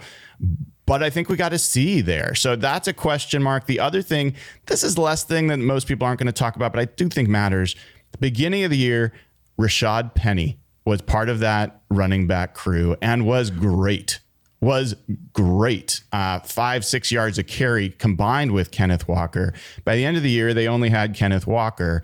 This year, Zach Charbonnet, I have some questions about whether he's going to fill that secondary running back role. And I'm not a huge DJ Dallas fan, and Kenneth Walker has had injury issues. So those are the 2 things. Line play and maybe the running back position are ones to. But you're not concerned that Geno was a fluke last year. At least the first half of the season. Let's say the first. I'm not. In fact, my expectation is that he is a better player this year, and I think most people, fantasy or otherwise, are probably getting a good deal on him if they are taking him in fantasy in late rounds. Because I think this guy led the NFC in passing touchdowns last year and did it with a very weak second half of the year performance by himself. I think there's a lot of upside there. No one cares about my fantasy team, but since Brian mentioned it, I will tell you that I have Geno Smith in fantasy football as my quarterback. No one and that cares should tell about you anybody's fantasy team. I only bring that up because I'm making the point that that's what I think of Geno Smith the season he's going to have. I realize Joe Fan. Call Slickhawk. They're the only 2 guys in the world that care about your fantasy team, Brady. But I care, Brady. I don't even think they care. No, but I bring that up to let you know what I think of the season that Geno Smith is going to have. Okay. And I realize there are a lot of people who, it is fair to wonder, a guy who came out of nowhere last season to make the Pro Bowl, it is fair to wonder if that was only flash in the pan. But it's only fair until you look at how he did that. And this was not like he was in some offense, like he was just totally a product of the system where he's dumping the ball off and guys are running 40 yards after the catch every time. He was making legit big time throws. I mean, I think he led the NFL in just raw completion percentage, but and then if you go to like the advanced metrics on completion percentage, the completion percentage over expectation, adjusted completion percentage, which factors in drops and all that, and the depth of the target, everything, like that confirms what your eyes told you, that he was making really difficult, legit throws that weren't just sort of getting lucky or getting hot for a little bit. Like he is, I think, a really good quarterback. as crazy as that would have sounded to say, a year or so ago. Mm-hmm. And the other thing is, I think he's got something that he was really missing last season in Jackson Smith-Njigba. And how many times, even going back to the previous quarterback, previous offensive coordinators, have we seen this offense be boom or bust, right? Where they can, rip off an explosive passing play or an explosive run, but they can't convert a 3rd and 5 to save their life. But they've always had the deep threats on the outside. They haven't really had a player, at least since, Doug Baldwin retired after the 2018 season. They really haven't had that solid chain moving receiver that they've got in Jackson Smith-Njigba. So that was one thing that they were missing last season, and it's another reason to think that Geno Smith should be at least as good as he was last season. Let's move to the defensive side of the football. We'll let you start, Brady. Brady Henderson, ESPN.com, the Hawk blogger, Brian Nemhauser. Defensively, still a big question mark for me. I got to see it before I believe it. 2 major reasons it remains a question mark. Outside of Draymond Jones, they didn't spend any substantial resources up the middle, and no one played in the preseason. Tons of injuries. Jordan Brooks, Darrell Taylor, Woolen coming off of injury, Jamal Adams not playing. I don't know. I've got to see them somewhat stout up the middle before I can believe that they're better defensively than they were a year ago. Brady, what should we expect week 1 against the Rams? Well, the Rams aren't a very good team, and you're going to be shocked at some of the names. I mean, it's going to look like a preseason game because you're going to say, what are these 3rd and 4th stringers? Like, it's going to be a lot of guys you haven't heard of. They are very much in a rebuild. So it's a pretty soft landing, I think, for them. But I think it's totally fair to wonder about the run defense just because they did make the big move with Draymond Jones. I would say that Jaron Reed was, a middle tier move, a guy who's been at least a solid run defender for most of his career. He's getting up there in age, but I think he is a better fit for what they want to do defensively. The fact that they didn't make one more big move, even back in free agency and then also on cut down day, I think that tells me that they are counting on some of that improvement to come via the scheme itself. And I think they would tell you that part of the issue last year, obviously, it was a personnel issue. I mean, you just saw how many guys that they got rid of, either cut or didn't re-sign, and how much turnover they had in their front 7. So obviously, a big part of it was personnel. I think they would also tell you that part of it was scheme and that they tried to bite off more than they could chew in terms of changing the scheme from one season to the next. And there was some confusion on the back end. I also think that is a point worth restating too, is that as much as we focused on the front 7, and rightfully so, part of the issue in their run defense was on the back end as well. And think of some of those huge runs that they allowed. The Josh Jacobs run in overtime, the Taysom Hill touchdown. I don't want to think about him. Oh, God, nightmare. Yeah, sorry. Derrick Henry. Oh, my God. Chuba Hubbard. Oh, my God. Yeah, those were defensive backs missing tackles. And so that goes back to the Jamal Adams conversation. As much as we think about him as only being an impact guy as a pass rusher, which he is when he's on his game and when they're creating opportunities for him, he can be a big difference maker in the run game. I think even more so this year whenever he gets back, because you're going to see him basically play a lot of weak side linebacker. And so that is another point to that whole run defense conversation is Jamal Adams. Brian, he's talking about run defense. I'd like you to segue to, I'm obsessed with the pass rush, as a former coach used to tell me all the time. Are we sure their pass defense is going to be good? Coverage should be good, could be even better than good, depending upon how some of these guys pan out. What's Woolen's second year going to be like? What's Jackson going to be like? Are they ever going to get anything from Witherspoon the first year if he's good? How about pass rush, off the edge, interior push? What do we think of their pass defense? Yeah, I think if we start with pass rush, because you're right, Mitch, they're connected. Coverage and pass rush, how many times Mike Holmgren always talk to us about how those connect, and Pete Carroll does the same thing. I think that you've got to like the edge group. Again, keep in mind, there's a difference between established and young and up and coming. They've got Uchenna Nwosu, who's essentially the veteran of the group, but he's pretty much established himself as a good, solid edge player. I think he's above average, had 9.5 sacks last year. And then you've got Darrell Taylor, who I think pretty unquestionably has the most pass rush talent of anyone on that group, but has dealt with injuries and really struggled in run defense. To Brady's point last year, he was a big part of the problem. The edges were where a lot of the gaps were happening in run defense. We focus a lot on the defensive line, and for good reason, because I think it's a pretty mediocre group. But I think the edge plays a large role in run defense as well as pass defense. So I like, Darrell Taylor is probably one of the most underrated Seahawks on the roster when he can play. He has, I think, the second most sacks in his first 32 games of any Seahawk in franchise history. This guy does get to the quarterback when he plays, and he does actually force a lot of fumbles. So I like that group.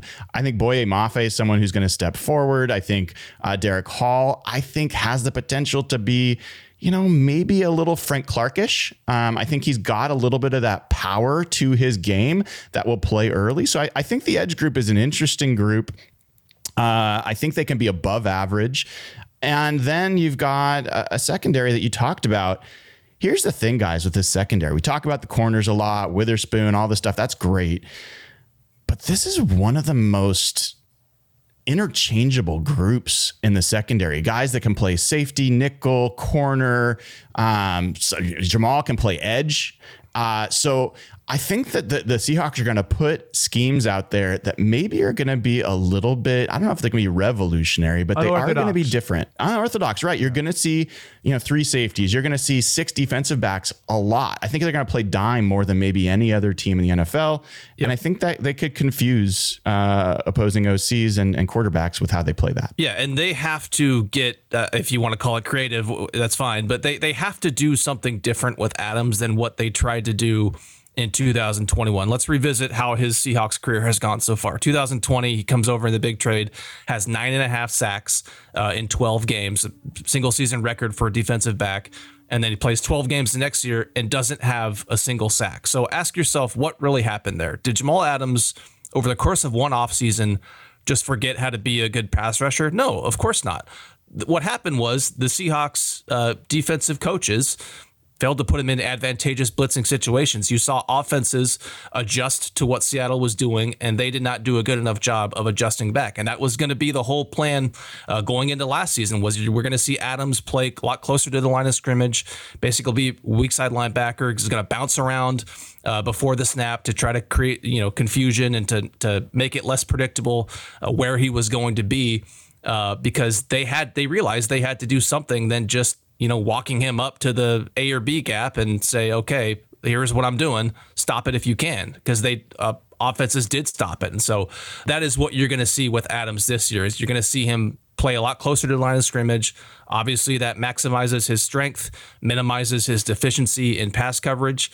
The idea is they're gonna make it less predictable as to what he's going to do. Do you really think that the team's going to be better with him on the field at linebacker than Jordan Brooks, let's say, or Devin Bush? Like, I have some questions about, people say he's going to play linebacker. Is that going to make them better when he's out there? I think once Jordan Brooks gets his feet under him, and once he really gets, like in midseason form, then I think you're probably going to see Jordan Brooks as the linebacker in nickel, and you're going to see Adams play next to him. I think at the beginning of the season, it's probably going to be Bobby Wagner, just because I can't imagine they're going to have Jordan Brooks out there for 60 snaps a game coming off an ACL injury from January 1st. But I think eventually, it makes more sense to put Jordan Brooks on the field, or maybe even Devin Bush, but probably Jordan Brooks getting that speed on the field over Bobby Wagner. Brady, let's get to the Brady Henderson Index on who's going to play this week.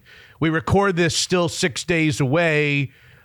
Leave Witherspoon to the end of the spiel, because I'd like to follow up on Witherspoon and why he's not out there, the lingering hamstring, and whether there's any possible quiet frustration in the building about Witherspoon's absence from the practice field. Who do you feel like is going to play, who's not going to play on Sunday? Yeah, Pete Carroll has been pretty adamant that Jordan Brooks is going to be ready by week 1, barring a setback. And then Jamal Adams, Pete Carroll was on KJR last Friday and said that Adams is not going to play in week 1. And it wouldn't surprise me if it takes another week. He didn't say that, he's going to be back by week 2. He just said it's whenever he returns, it's not going to be in the opener. So, and then Devin Witherspoon is the other guy you asked about, said that it's going to be a race. That was a quote. It's going to be a race for him to be ready by week 1. As we all know, Pete Carroll tends to look at injury situations and everything else with a pretty optimistic eye. So if he's implying that it's unlikely, then it's very unlikely. Yeah, but Brady, that's funny that you should say that. He's also un-Pete Carroll-like, gotten a little testy with questions about Witherspoon, which tells me something because, as you say, he's very rosy and always paints a good picture. I don't remember which day it was that you guys were out there that somebody asked about Witherspoon and he was saying, that's all I got to say. I got nothing more to say. Almost to say maybe some people in that building frustrated that because he was supposed to be back a while ago. Everybody thought he'd be back by now. And add to that how glowing he's been about JSN getting out with the cast on his wrist or whatever, and how tough he's toughing it out. Contrast those two. Yeah. What about it, Brady? You think there's some disappointment in the building that we're not hearing about? I have not picked up on that. And then, back to the day that you mentioned, the Pete Carroll press conference that you mentioned, he was being vague about all injuries. There's sort of this weird period, I think usually the week before week one, where he just sort of is vague on injury situations for whatever reason. So that was the case with other players we were asking about. It wasn't just Devin Witherspoon. That said, going back a week earlier, he did say that Witherspoon was on track to begin practicing last week, and he did not do that as far as we know. He wasn't out there, so he has taken longer than they anticipated.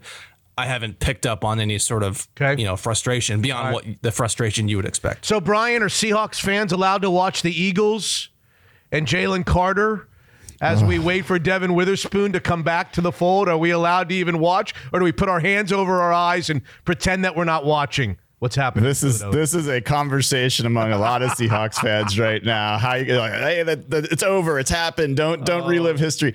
This is a lot. In some ways, feels like Creed Humphrey Diaz-Scridge all over again for some people. I don't think it's like that. It's bigger than that because it's first round. It's funny. I understand, Mitch. I understand the reasons this time. Like, I don't think that it was defensible when they picked Diaz-Scridge over Creed Humphrey. I was pretty clear about it right at the moment it happened.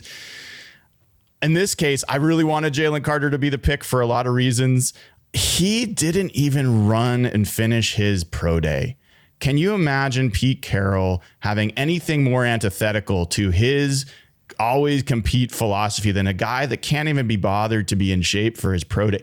At that point, it just seemed so hard for them to get over that hump to pick this guy. So, yes, do I wish he was the pick? Yeah. Do I think that Devin Witherspoon is one? Do I think it's understandable that they didn't make that pick? Yes. Two, do I think Devin Witherspoon can be great in his own right? I do. I think people are sleeping on this guy. Okay. We've come to the end of the note table, and what everybody needs to know is we are not going to be with you this week because they haven't played a game. So the next time we're together will be after game one, when we can reflect upon the Rams game, and then we'll get into Patreon shows the following week, which means it's the beginning of the closest to the pin contest, where the three of us tell us the final score of the upcoming Seahawks game, in this case against the Rams, and we find out who's closest to the pin, and we award 1 point each week to the one of the three of us that gets closest to the pin on the final score of the game. Now, you got to get the right team winning. If you don't get the right team winning, you've missed the green, so you can't possibly win the KP. So there's going to be times that none of us get a KP. Should we allow the newcomer, the wet behind the ears guy, Brady, go first, or should we let him go last? Yes, please, because I'm looking up the Vegas line right now. I wasn't prepared to do this. So, Brian, take as much time as you need, my friend. Thanks, guys. Thanks. Really appreciate it. Well, I'll go first then. Hell, I'll go first. Let the host go first, because I think the Seahawks, based on their injuries, have almost the perfect opponent in week number one. You get the game at home, so you get the juice of the home crowd. You get the team probably without Cooper Kupp. We're finding out that he's seeing specialists over the weekend. Very unlikely to play. And you've got a team in the Rams, and while I don't think anybody really puts a lot of stock in preseason results, they were horrid. They were the worst team in the NFL in preseason for whatever that means. They lost by 17, 17, and 41. In their 3 games. They've got guys all over the place in their depth chart that I've never heard of. There's no Jalen Ramseys anymore. There's no Leonard Floyds anymore. There's a certain defensive tackle that's going to play and probably disrupt things. But you look at their corners, never heard of them. They're in their second year with no starts.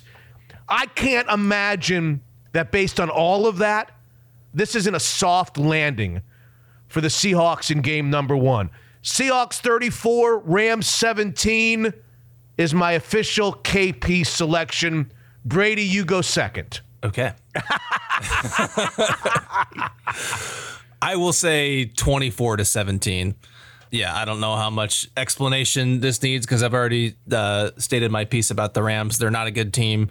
It's going to be a lot of no names. I think Cooper Kupp, that is an especially big absence when you consider the uncertainty as to who is even going to play nickelback for the Seahawks. We know that Tariq Woolen is going to be starting at right cornerback, but we don't know who's going to be their left cornerback or their nickelback. I think at this point it's probably safe to say that, at least for that opener, that Kobe Bryant is going to be their nickelback. At any rate, that is a huge player to not have to face because he's probably the best slot receiver in the NFL, and he's one of their only blue chip guys on that roster. So, what did I say? 24-17. Yeah, that's kind of close. Score. And let me help you, Brady. Mike Jackson on one corner, Kobe Bryant in the slot. I wouldn't be surprised if Trey Brown starts at left cornerback. I'm going to add that as part of my prediction. Okay. 24-17 and Trey Brown starts at left cornerback. You want to have a friendly wager?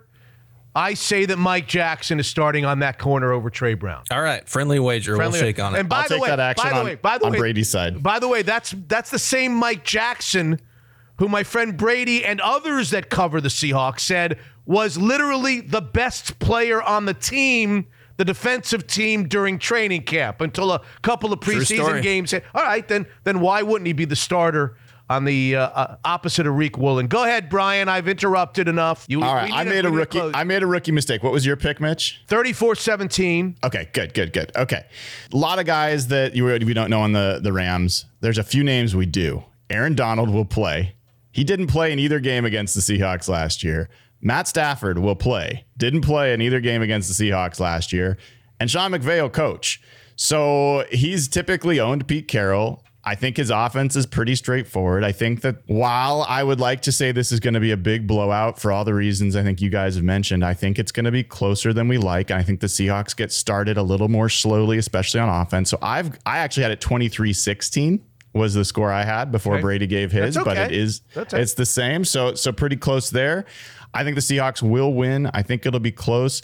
I would like to add a bet that probably makes no sense for me because I'm not at the practices like Brady is. I think Artie Burns might get elevated from the practice squad for this game and play a decent amount of nickel instead of Kobe Bryant. Okay, so we have 24-17 from Brady, 23-16 from Brian, and I'm the most bullish on the situation, 34-17. And there you have it, ladies and gentlemen.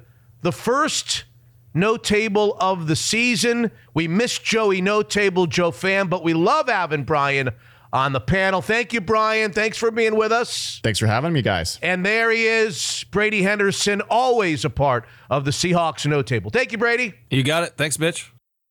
Hey, it's time for a little visit from Zeke's president, Dan Black. How's your summer been, Dan? I feel like you're somewhere different every time I reach out to you. It seems that way probably because I am a lot. The Black family's fortunate to have a bunch of great family spots for the summer, and I have been in Seattle a lot, partly for work, but also my favorite thing this summer is that my neighborhood Little League is making a run to the Little League World Series. Northeast Seattle Little League and Shuey, huh? Yeah, no, I heard you had Shuey on, but you know that he's just riding off the coattails of all of us past great Nessel coaches. So what they're doing is amazing, and sports can be such a great source of community pride. And here's a pizza guy that's going to plug another pizza place. We've all been down at Varlamos watching the games, and you know the whole neighborhood's there, and everybody's so proud and stuff. But yeah, what an awesome thing.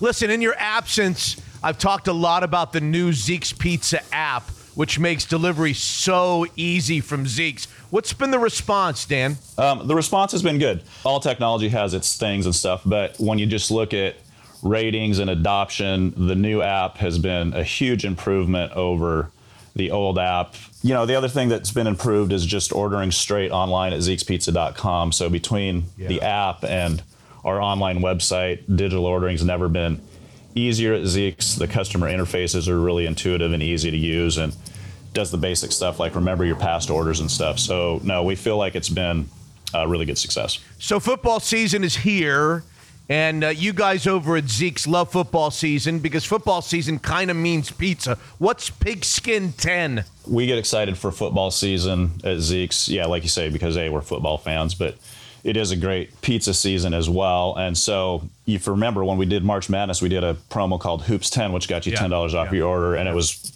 one of the most popular things we've ever done with customers and operators, Zeke's operators. And so we're going to do something similar for football season. And so, the code Pigskin10 is going to be active all football season and on what we call football days. So on Saturdays, Sundays, Mondays, and Thursdays, all day, Pigskin10 will get you $10 off your Zeke's order. There's an order minimum of $30 after the discount, but it's good for delivery. It's good for pickup. It's good for in-house. If you're in-house, you just mention it to a crew member and they'll apply the discount. But Pigskin 10, it's going to be awesome. $10 off your order all football season on football days. That's great. Pigskin 10, enter it on the app or online, or if you go into the store, make sure you mention Pigskin 10 on a football day to your Zeke's Pizza representative. We love Zeke's Pizza, homegrown in the Northwest. Unfiltered. Every time the New York Jets lose a game this season, with Aaron Rodgers on the starting line, Jack's American Pub will pay everyone's bar tab. You must start your tab 15 minutes before the game and stay the whole game. If I happen to be in Milwaukee, Wisconsin on a Sunday during the football season, do me a favor, would you? And remind me to visit Jack's American Pub on East Brady Street in Milwaukee. Joining us on Mitch Unfiltered is the owner of Jack's, Scott Schaefer. How are you, Scott? I'm doing great. Thank you for being with us. Yeah, totally. So before we let our audience in on maybe my favorite restaurant promotion ever, I want the history of Jack's. Who is Jack? What's the restaurant all about, Scott? Well, Jack's is a bar I opened after my brother. My brother passed away, and he gifted me my first bar, and I named my second bar after him. That's nice. Jack's is a sports bar, east side, kind of the college campus area where a lot of people go out on. Busy bar street, but we focus on sports, very busy with Bucks games, Brewers games, and Packer games.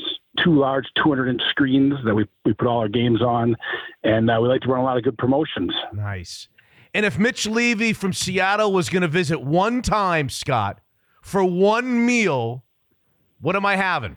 I would definitely do the Nashville hot chicken sandwich. Okay, tell me about the Nashville hot chicken sandwich. Make my mouth water, please. Hand-breaded chicken breast, topped with our house-made Nashville hot sauce. It's spicy. It's good. Got a little coleslaw on top. Nice. It's one of my favorite sandwiches. All right. Sundays during the NFL season. I'm not much of a drinker, but I can drink for free at Jack's. It's called Jets Lose, You Win. Tell us about the promotion. So the promotion is if you show up to Jack's 15 minutes before the game starts, we'll be handing everyone out a wristband, and you can watch the game, enjoy whatever beverages you like. And at the end of the game, if the Jets lose, you win, and we will cover your drink tab. Oh, this is crazy. Now, we'll get to the rules in a second, the fine print in a second.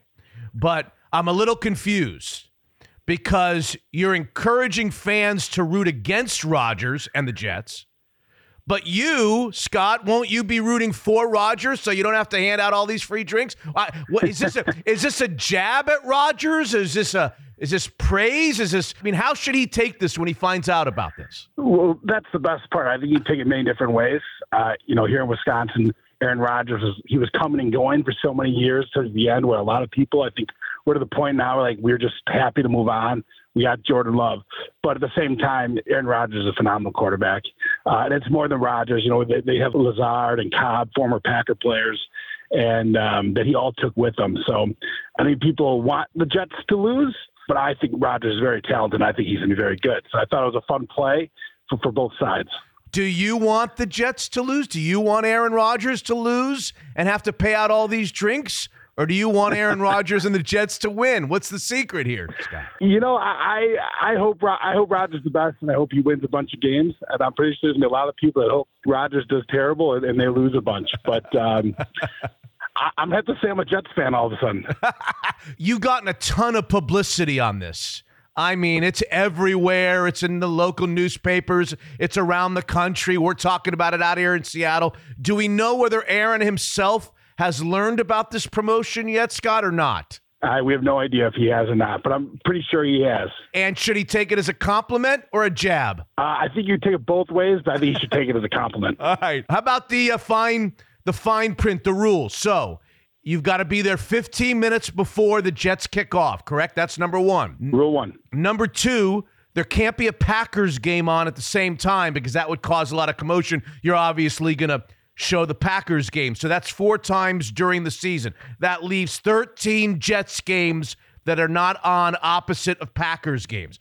That's rule number 2. Correct. Aaron Rodgers has to start the game. Does he have to finish it? Nope. I just have to start. Just have to start. Now, I get there 15 minutes before game time, and I start drinking. And my party of 8 starts drinking. And we start drinking. And we keep drinking.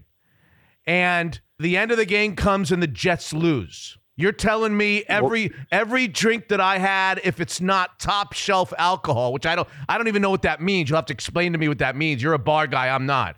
Every drink that I have, every drink at my table for the entire 3 hours is free, Scott? That's exactly what we're saying. As long as everyone at your table is there 15 minutes before kickoff, we will comp all your drinks, not your food, just your drinks. That's crazy. That could cost you. Have you put pencil to paper and gotten out a calculator and try to figure this out, Scott? This sounds like a very costly. Because by the way, I don't think the Jets are going to be as good as everybody else thinks they're going to be. I think they're going to lose a bunch of games. This could be very costly for you guys. No, did you have insurance? How does it work? No, we did the cost of how this possibly could look. We're very comfortable to say we hope, if they go 500, we'd be very happy. And I think they might go better than 500.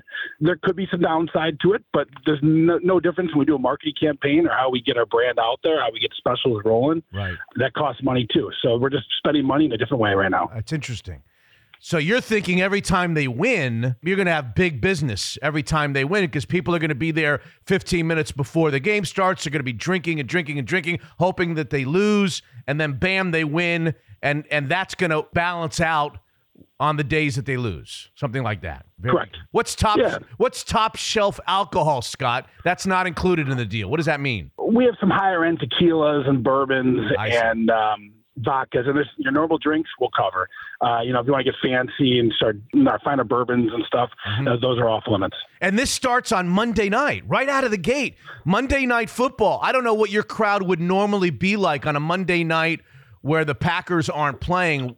You're going to have, I would think, a full house because people are looking at this Bills-Jets game.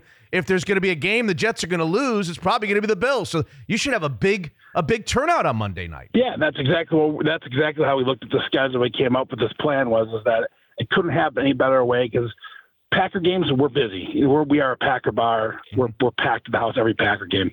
But when the Packers aren't playing, sure, there's some interest in it, but it isn't like, when you watch a Packer game, our emotions are involved. It's our team. Right. Well, there's going to be some emotions involved now when the Jets play. So we're going to drum up a bunch of business for when the Jets are on TV. Who came up with the idea, Scott? Was it you or somebody on your staff? And tell a little bit about the kind of publicity and the kind of commotion this has stirred in your hometown. There was I would say, I don't know, a couple other places, and one of the managers of another spot wanted to give away cheese curds every single time Rodgers threw an interception or fumble. Mm-hmm. And I would say I'd give him the credit for giving me the idea of, it's a great idea. We should do something with the Jets. So we sat down as a group and we were discussing this, and some of us were, how will we comp 5 bar tabs? We'll randomly pick them. And that's why I said, why don't we just do them all? We'll go all in on this and come up with it. It's short, it's simple, it's not clouded. It is what it is. If the Jets lose, you win, and we'll cover your tabs. How about the publicity? Insane. We never expected it. We were hoping some local stations would pick up on it. We never thought it would go nationwide. We were on Fox today, Fox News today, and cable TV. It's everywhere, which is really exciting, which is to say that I don't think we can lose at this point. If the Jets do lose, well, there's great publicity that came from this. If they go 5-8, what's your exposure? 5-8, what's your exposure? 5-8, it probably cost about $50,000. This contest, does this speak for most Packers fans after all the years in Green Bay? We had a very similar situation with Russell Wilson last year.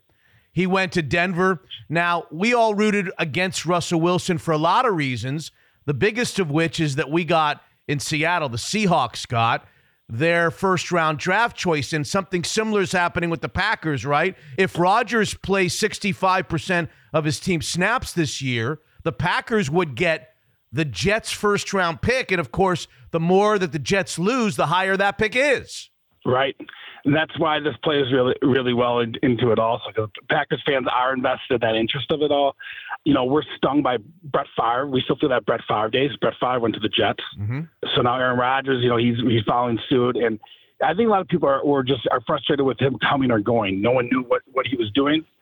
That plays into it also. But I don't know. I think Wisconsin fans are sick of hearing about Aaron Rodgers. Is Jordan Love going to be any good? You know, he's shocking me right now. Some of the the preseason games and his composure. I'm excited to see how he does. I don't think we're going to be a great team this year, but I think we're going to have something to watch. And you've got a sister restaurant on a golf course who's doing something similar, right? Yes, that was the place that kind of just jumped up from. Okay. Yeah, and that's a Wanakee Golf Course. We have a good Packer crowd out there. It's in the suburbs of Milwaukee, so they're a quieter area. So it's not a big enough spot to run a promotion like this.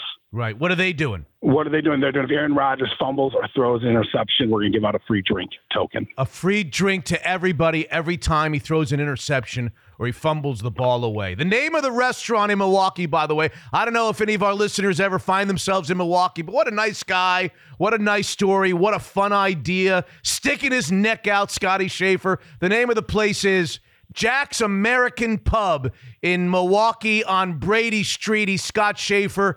I wish you all the best. I got to tell you, Scott, as a Dolphins fan from South Florida originally, I'm rooting for you to lose a lot of money, Scott. I'm sorry to tell you.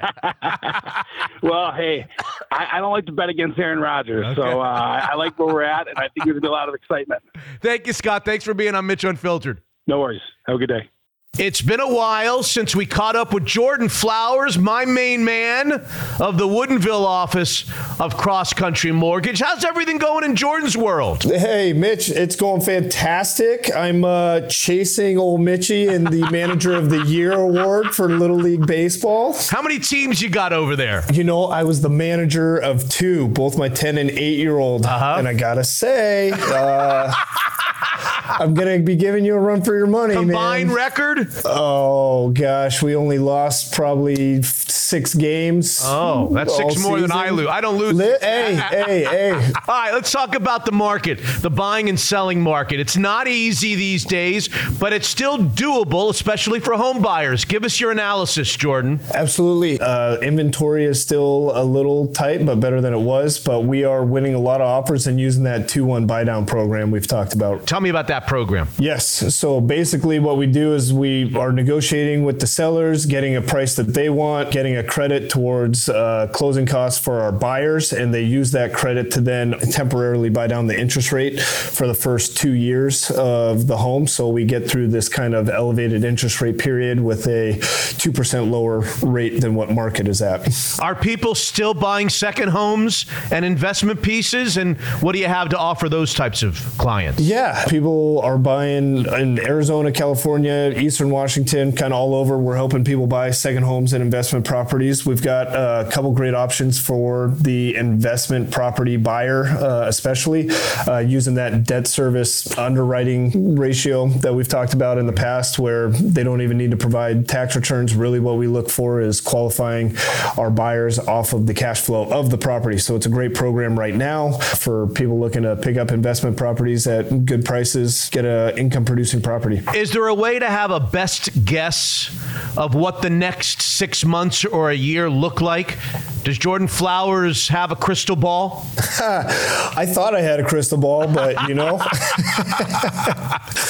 is it Ernie Zampese story? I'm not going to say when, I'm just going to know it's coming, right? Like, we're going to get through this and they're coming back down. I think we should expect for the rest of this year rates to maintain in the 6% range. Maybe we see them by the end of the year get back down in the 5s, but I will say when they do come back into the low 6s to mid 5s, it will will again open up floodgates for buyers and for sellers bringing properties on. So there is pent up demand. It's sitting there, and it's just we're waiting. Well, I've always loved Jordan Flowers and his team at both companies, now Cross Country Mortgage, the Woodinville office, because they're willing to take your phone call and be creative. Think outside the box. And to reach you on a phone that doesn't have a full voicemail, Jordan Flowers? Hey, listen, I just got a new phone. Okay. My kids like to tease me that I'm the no upgrader. I don't upgrade my phone. I've had the same one for 6 years. All right. And I've now upgraded and I'm setting up the voicemails. Everything's going to be Phone number, same phone number. Give us the number, please. 425-890-2957 is the best one to reach me on. The Woodinville office of Cross Country Mortgage and J-Flow, Jordan Flowers. Without guys like him and companies like theirs, where would Mitch Unfiltered be? Cross Country Mortgage. Unfiltered. Episode 253, the other stuff segment, Hotshot Scott. University Place, Washington. Hello. Yes. Lakewood, Washington. Oh, Hello. Lakewood, yeah. How about Parkland, Washington, where PLU is? Parkland, Washington. My old stomping grounds. Every time I go to the 7-Eleven, there was always cops there because it was robbed. I can't believe we made it this long on episode 253 where we haven't spoken about your boy Deion. Prime time, Deion Sanders. Prime time. You said he was going to be a problem. He is going to be a problem. Was he a problem in week one for TCU, the national runners-up the previous year or not? Look, it's not my style to toot my own horn, Mitch. You know a little something about sports, don't you? Little something, yes, I do. If I actually watched him, imagine how much I would know. But how about his son? 510 yards, and the guy that we've talked about, do you remember talking about Travis Hunter? Remember me bringing up Travis Hunter on the show? He went to Jackson State, right? He was one of the top 5 recruits in the nation out of high school. Yeah. And everybody in the world, Alabama, Florida State, everybody wanted him. And he went to Jackson State to play for Deion Sanders. We were like, how did that happen? How did the number one player in high school football go to Jackson State? So now primetime, Deion Sanders goes from Jackson State to Colorado. And who goes with him? Travis Hunter. Yeah. Did you see what he did in the first game? No, I didn't. I saw the score, but I was working. I didn't see it. Okay, well, his son threw for 510 That I know, yes. All Travis Hunter did was play all 80 snaps on defense as a defensive back and 65 snaps on offense as a wide receiver in 100-degree weather. He caught 11 balls for 119 yards, had an interception in the red zone, and had 3 tackles in a pass breakup at TCU. Pretty good recruit to get. One guy. Pretty good guy to go out and get. Does anybody play both ways like that anymore? There's high schools that don't play both ways for some reason. If I told you that there was a guy who plays both ways, who would he be playing for? Right. You would say Deion Sanders, yes. Of course. When I saw Deion go out and get him at Jackson State, and then he went to a bigger school, I'm like, forget it. He's just going to keep getting these guys. And I thought they'd be good maybe in a couple years. And again, maybe they won't be good this year, but it's a pretty good start, right? Well, pretty good start. They're going to be better than everybody thought they were going to be this year. They already are. Right. And Deion Sanders says in the press conference after the game, people were asking about Travis Hunter playing both ways, catching the 11 balls and having the interception. And he was like, yeah, Travis went into the transfer portal. Everybody offered him $1.5 million to come to their schools. Everybody was offering him $1.5 million. Just letting it out there. Deion Sanders, the only guy who actually say the number. $1.5 million to this team, $1.5 million. But he didn't take it. He came here for a lot less than $1.5 million because Travis isn't all about the money. Yet. We'll see what his next deal is after this season. Deion he's kind of annoying. I mean, he seems like the world's biggest blowhard. There's something about him that just drives me nuts, but God, he just put out a pretty impressive opening victory against a freaking playoff team. He deserves a lot of credit. He does, yes. All right, go ahead. You're up. The Nebraska football player Eric Gilbert, you see this ugliness? No. Well, he was arrested after cops say he forced his way into a liquor store and burglarized the place for $1,600 worth of merchandise. Caught red-handed. He looks so surprised when the police show up.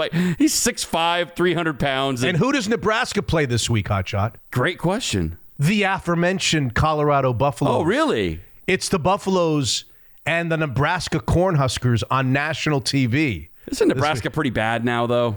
Kind of, but Colorado hasn't been good for a lot of years. That's but true. The whole world will be watching Deion Sanders' second go-around. Well, yeah, for sure. I saw Jackson State was on ESPN. They were. Yeah. You think that was maybe booked a little prematurely? They're like, holy shit, Deion's leaving now, and we got this cockamamie game on ESPN. Anyway. Oh, dear. Not a good look for Nebraska football. The coach said it's disappointing that his player would break into a vape store and steal a bunch of stuff. So are you ready for the most important other stuff news item in the history of Mitch Unfiltered? Wow, that's saying something. How many other stuff segments have we done? 200 and something or other? Yeah, about 253. Yeah, well, I wasn't for all of them, but yeah. What I'm about to read to you is the most important other stuff note in the history, the 5-year history of Mitch Unfiltered. Are you ready? And I've done a lot of stories about things in guys' asses. Yes, you have. This trumps them all. Really? Yes. Okay, all right. And I'm just going to read it straight from the story. I'm not going to pontificate. I'm not going to give you my opinion. I'm just going to read you the note, which is the most important note that you're going to hear from me in another stuff segment in 253 shows. Okay. When Joe Montana retired, he was widely regarded as the greatest quarterback in NFL history. Yep. Montana has since been surpassed in the opinion of most NFL observers by Tom Brady. But Montana says neither he nor Brady is the best quarterback of all time. Dan Marino is the best quarterback in NFL history, Montana says. In Montana's view, Marino deserves the nod because he put up modern-looking passing numbers in an era when the sport hadn't evolved to make passing easy as it is now. Yeah. In Marino's greatest season, 1984. I remember. 5,084 yards and 48 touchdowns.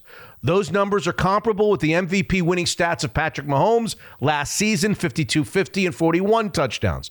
And Mahomes had a 17th game and a much, much more quarterback-friendly environment to play in, thanks to years of rules and strategy changes benefiting quarterbacks and wide receivers. And I quote Montana, put Marino in today's game where he gets free release.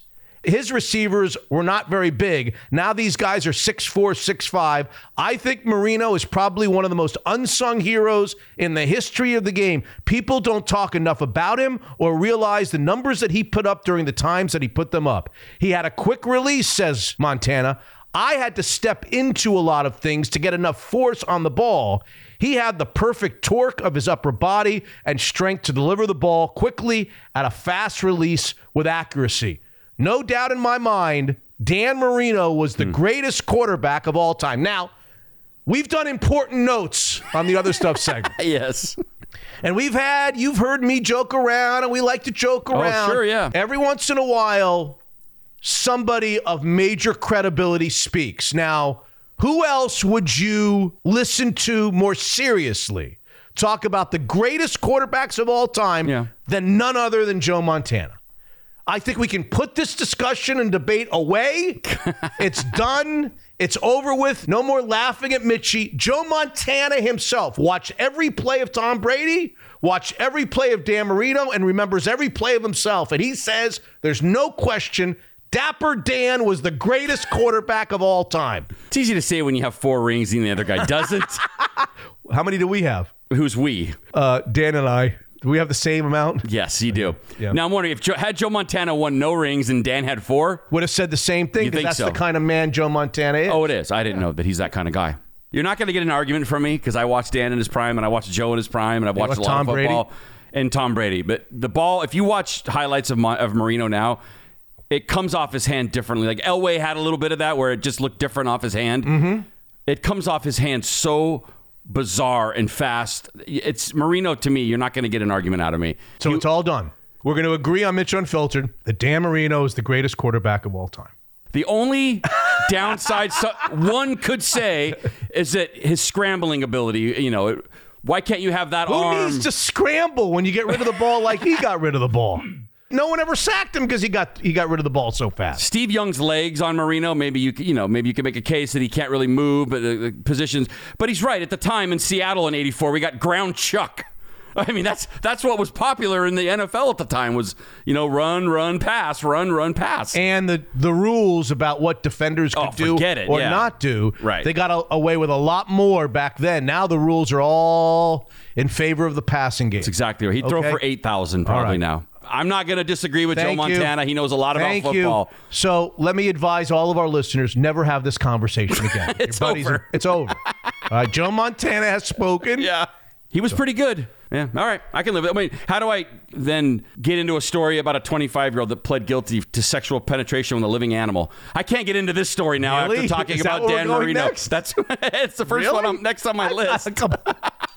How do I then make that transition? Why are we talking about that? All right. Jeannie Buss got married. That's sports. Yes, she did. Is Jay Moore going to own the Lakers one day? He's not funny, is he? He's you think he's funny? You think everybody's funny? I do. Anybody who gets on stage for a living and does stand-up, you respect. Maybe respect. Yeah, sure. Yeah. I mean, if you've ever tried to do stand-up, forget it. But I'll say he's one of the most underrated impressionists ever. Really? See, you think his impressions are pretty damn good. I think he's funny. I mean, I've never seen him live. I thought she went out with Phil Jackson. What am I missing? Yeah, at one point, sure. I thought she was married to Phil Jackson. I look up, she's getting married. I'm thinking, oh, Phil Jackson and her never got married. Look at that. They're getting Jay Moore? Yeah, Jay Moore. I know. Just a kid from Jersey. How does he get into this into the picture? He was with Nikki Cox. Is for he a making while. decisions on LeBron James's contract or what? Is he going to own the Lakers one day? Like, what the hell? I'm sure the prenup is pretty ironclad, but nonetheless, Jay Moore Yes. is like sitting courtside at the Laker games with the owner. I mentioned this with Rick Neuheisel. I'll mention it to you because you obviously don't know, and I didn't know until the very last second. There was a football game between the University of San Diego and Cal Poly.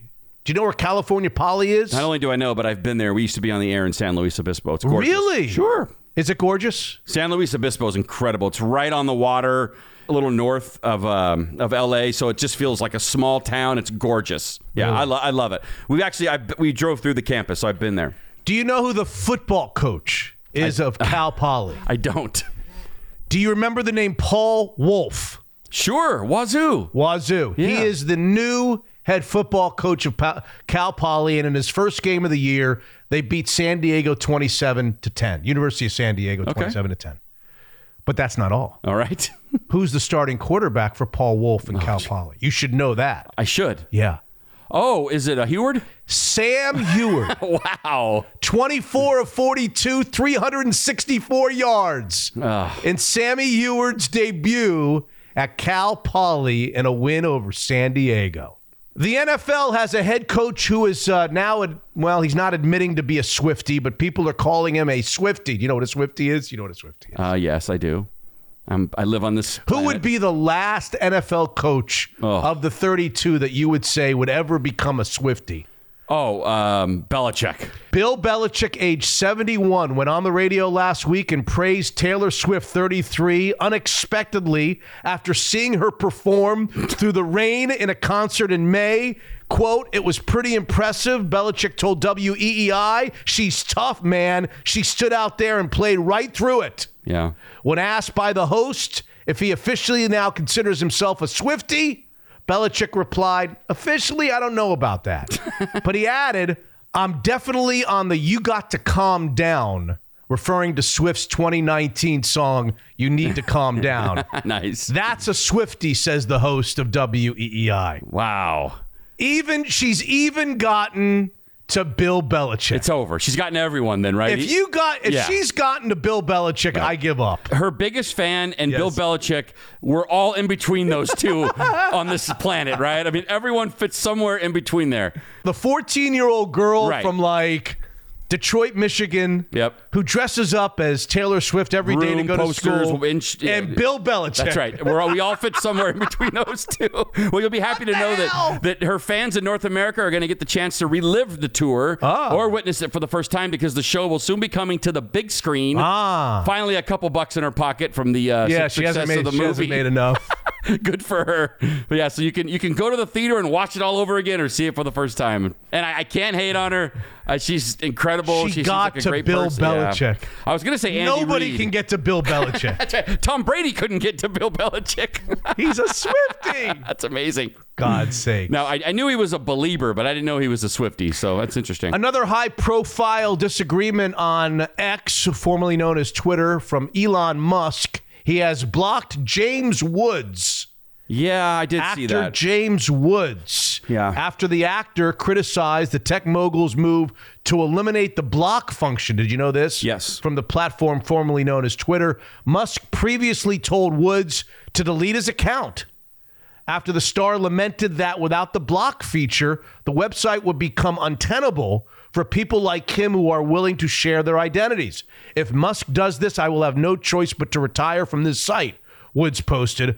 Quote, I'm having a good time blocking people who complain that blocking is going away, Musk said on Sunday with a crying, laughing emoji. So he has blocked James Woods and everybody else who keeps crying about the fact that blocking is going away from Twitter. Yeah, I mean, I can see where it would be a little dangerous if people are, sending you hateful stuff, and I'm sure you've got your share. Oh, yeah. I've got my share, probably not as much as you. But some, it could be dangerous if someone, if they talk about I think it's a curious decision. I don't know that I'm outraged by it. Well, maybe I will become outraged by it when everybody gets through to me that wants to say something really, really nasty. But I don't really understand the reason why he's doing it. I guess I haven't really explored what the reason Elon Musk wants to do away from the blocking. I think it's with the blocking. It's more of a you can say whatever you want on here. I don't.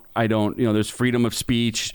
There's no censorship, maybe, is what he would say. Can I give you the last Kevin Costner update of your life? Okay. All right. So we just found out how much he's going to have to cut his estranged wife, Christine Baumgartner, each month for child support. Okay. I think he's going to like it. The judge said Kevin's going to be forking over $63,209. That's exactly what he said was appropriate. Now, $63,000 is less than half of what she was getting in temporary support. Oh, and don't forget, she originally asked for $248,000 a month. Now, I know people are rolling their eyes going, that's like $600,000 a year, $700,000 a year. But it's a little more complicated with kids, right? No, it's not that much more complicated with kids. I would say it is. So let's say you guys are split up and you have young kids and they go to your house and it's a $30 million home with water slides. It's the greatest. And then they come back to mom's condo. Yeah. She can't compete with that. She's got to have water slides. That's exactly right. She's got to have enough money to. So it you're can't saying, be. I sort of get you're where saying I got to be able to replicate. If the kids are asked to go to two different places, you got to be able to replicate the better of the two scenarios. What you're saying. I think it makes more sense to make them as equal as possible because I could see that being rough with kids. I could just see it. Okay. Like, Dad's place is awesome. Your place sucks. You're being very considerate. I am. It's been said many times. I don't think her place is going to suck at $63,000 a month. I would agree with you. And I think Kevin I think the deal is he pays for all the expenses and everything. So I think she'll be okay. I think she'll be fine. But I could get that a little bit, though. I hopefully never have to go. All right. Kanye West. You see what him and his girlfriend did? No. In Italy? No. Well, they are now barred from using a Venice boat rental company due to some indecent exposure. Oh. Yeah, the ban stems from an incident where he and his wife were riding in a water taxi through the historic island city, according to Daily Mail Australia. And one photo caught Bianca kneeling in front of Kanye, who was seated on a bench with his hand gripping the back of her head. You could probably do the math on what was going on in that boat. And there's even a picture you can see his butt crack and... Yeah, not good. So the water taxi company was totally in the dark until the images surfaced in the media. But Kanye's had a good couple of years. Got a good run, hasn't he? I mean, Wheezy? What's it? Tweezy? Queasy? Yeezy, actually. Yeezy. Yeah. I think Wheezy was Good Times. Yeah. Jefferson. Wheezy! But the indecent exposure charge, you got to be careful with that shit. That's ugly and pretty gross. It's one thing for them to say, we don't want you in our boats anymore. But having that kind of charge, I mean, that's dude. You can't just go to a hotel. It has to be done right here on the boat.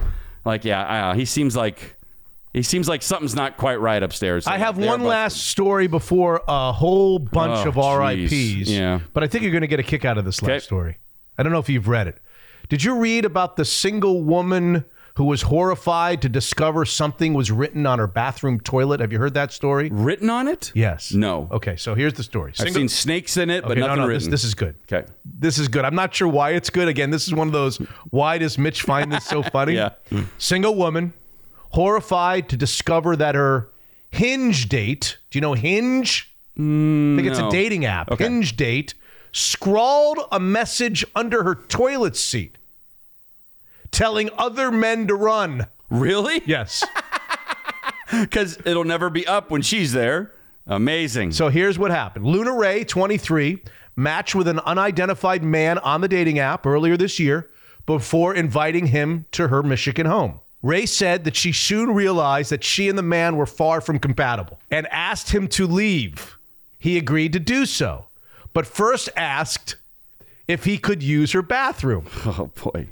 Where he carried out the vengeful vandalism using 2 of her lipsticks. I was going to say, if he had a Sharpie on him. Go ahead. This is what Ray said. He started talking about how he was a very worldly man and had toured the world. Straight away, he says that in France, there were these 2 girls that wanted to have a 3-way with him. He just was not very charming, she says. I basically wasn't feeling him. And as an excuse, I said to him, I'm not over my ex-boyfriend yet. Yeah, we've all used that. You've used that? Sure. I'm not looking for a relationship. Engaged 3 weeks later. Saying that she used that as an excuse to spare his feelings. She didn't want to say, I'm not into you. Right, yeah. She says, hey, I'm just not over my ex-boyfriend yet. He asked me, so can I use your restroom before I leave? Which was fine, of course. I didn't know that he had written anything until the next day. My roommate calls me and was like, what the hell happened to our toilet? I'm like, what are you talking about? Ray says that her roommate's boyfriend lifted the lid of the toilet to go pee and found a bright red warning scrawled in lipstick. It said, quote, she is effing her ex, run. And included his phone number so they could contact him for more information. Oh, my gosh. Ray says, initially, I thought it was kind of funny. Yeah. But I no longer feel that way as he used my lipstick, which is so unsanitary. Yeah, there's that. He actually used 2 different shades of lipstick and put them both back on the counter, hoping I'd use them again. Oh, God. Ray uploaded a video to TikTok, of course. Telling the toilet tale, and it quickly went viral, racking up more than 5 million views. That's amazing. It's kind of ingenious. Except for it's not true. It's disturbingly ingenious. Yeah.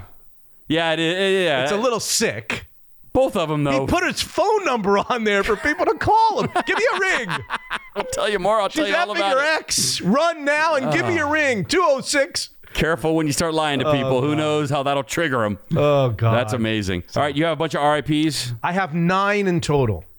So you know the name Mohammed Al-Fayed? I have him. Go ahead. Yes, I remember the name. Dodi Fayed was famously killed with Princess Diana in 1970. This is the father who owned 1997 car crash. Yeah, he was a businessman. He was a billionaire businessman who owned Harrods department store. Harrods department store. That's Punch right. magazine. That's right. Kurt Geiger shoes. All Like, right. I'll ring the bell every time you take one of mine. Okay, there's one. So yeah, Muhammad passed away in 94. He was really hard on the royal family when his son died. It just really came after him. And there's one. We already did Jimmy Buffett. We sang the song. By the way, Jimmy Buffett, before we go, I got to tell you that he wrote the new lyrics at the time for the Dolphins to his 1979 song Fins, which is played during Dolphins home games. Is Fins still played? Dolphin fan. I don't know. Maybe is that a song? But big fan, man. He should be your guy. Okay, so we got this one just happened. I literally had the story about this person being in hospice, and it didn't look like he was going to be around for long. Smash Mouth's lead singer Steve Harwell passed away. Hey now, you're a rock star. Get your game on. I never know the lyrics to it. It's been around for 25 years. I did okay. Not bad. Yeah. So the manager for that's the band. another one I had. God, you're going to get them all. He was struggling with alcohol abuse throughout his life, and he reached the final stage of liver failure. But a couple years ago, there was a troubling incident. I don't know if you saw the video during a live performance. He's slurring, and he says he retired since then. And I know he lost a child who was 6 months old to leukemia. Oh, I didn't know that. So if somebody's already got some demons, I can understand crawling into a bottle and never wanting to come out after that. I can imagine the heartbreak and the pain. So rest in peace to Steve. 56 years old, you said? 56. And he managed to get 56. Yeah, right. I know 56. But they managed to get their songs into Shrek. That put them on another level of fame. What was the other one you said? The other one besides Rockstar? I'm a Believer, the Monkey song. I'm a believer if I Yeah. So yeah, they were pretty big. Walking on the Sun. Might as well be walking on the sun. You might know that one. A lot of songs. Yeah. So anyway, he dealt with some hardship. So rest in peace to Steve. Right. Gary Wright, nothing to do with the old Seahawks PR guy. Right. He passed Who's away. Gary Wright? Justin, his son, tells us his father passed away Monday morning at his home in California, which is in the South Bay. He had Parkinson's about 5 or 6 years ago. He was diagnosed with Parkinson's 5 or 6 years ago, as well as dementia shortly after. His biggest hit, he ended up producing 12 albums. He sang on a bunch, but You know Dreamweaver, one of my favorite songs of all time? Dreamweaver. That one, yes. I can make it through the night. Yes. Great song. Don't sleep on that song, no pun intended, with Dreamweaver. Yeah. Crank up Dreamweaver. It's a gorgeous song. Dreamweaver. So, by the way, side note, Gary Wright was in a band called Spooky Tooth back in the day. Yeah. All right. And another guy in the band was named Mick Jones, was in Spooky Tooth. Lou Gramm, before he was in Foreigner, met Mick at a Spooky Tooth concert, gave Mick one of his CDs. Mick invited Lou to jam, and they created Foreigner, and the rest is history. So, are you going to weave Barry Allen Pincus into the story? At some point, I might get there if I keep going. But he was also friends with George Harrison. They went to India together. Gary Wright, man, rest in peace. So those are the ones I have. That's all you have? Yep. Well, last week I only did Bob Barker with the Graz. We talked about Bob Barker. I figured you did Bob Barker. We did Bob Barker with the Graz, but we didn't do anybody else. So I've got others that you haven't mentioned. How about Pro Football Hall of Famer Gil Brandt, one of the architects of the old Dallas Cowboys teams, America's team? He died Thursday at the age of 91. I think you and I may have talked about Reggie Chaney, the former college basketball player at Houston. Maybe we didn't. No. He took his team to the Final Four in 2021, died at the age of 23 suddenly. He was in Greece getting ready to play professional basketball overseas. A couple of your favorites. How about professional wrestling legend and WWE Hall of Famer Terry Funk? Know that name? Well, 79 years old. His career spanned more than 50 years, and he was hugely influential in the development of hardcore wrestling. Yeah. Terry Funk, 79. More than hardcore. He was a wrestling legend. Great in the ring, great out of the ring. Okay. He was also in the classic Patrick Swayze film Roadhouse, if you've ever seen Roadhouse. No, I've never seen Roadhouse. He played one of the bouncers.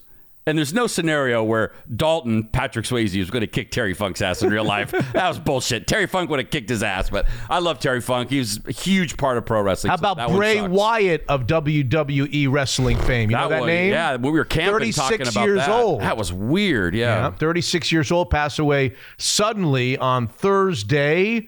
You said Steve Harwell. How about Hersha Parody, whose 3-season run as Walnut Grove school teacher Alice Garvey on Little House on the Prairie. Oh, I love that show. Came to an unforgettable dark end of fans of the beloved show. She was 78 years old. Were you a Little House guy or no? I was not a Little House guy. Oh, I loved it. That was Michael... Landon? Michael Landon. Yep. Landon. Melissa Gilbert. Why are you going into... Merlin Olsen.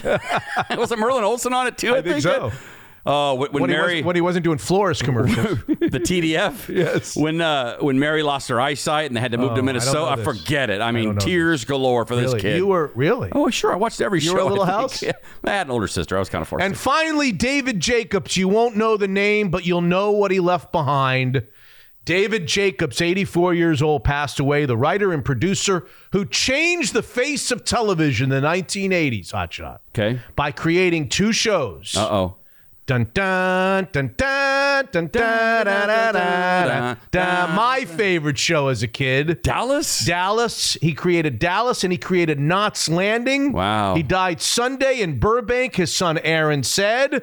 In its original incarnation, Dallas, 14 seasons, 357 episodes. How many shows go 14 years these days? Yeah. Starting out as a 5-part miniseries in April of 1978 and wrapping up in May 1991. It was the #1 show in the Nielsen ratings for 3 or 4 seasons. Meanwhile, spin-off Knots Landing debuted in December of 1979. Also ran for 14 seasons, 344 episodes on Thursday nights, and ended in May of 1993. David Jacobs created them both. Wow.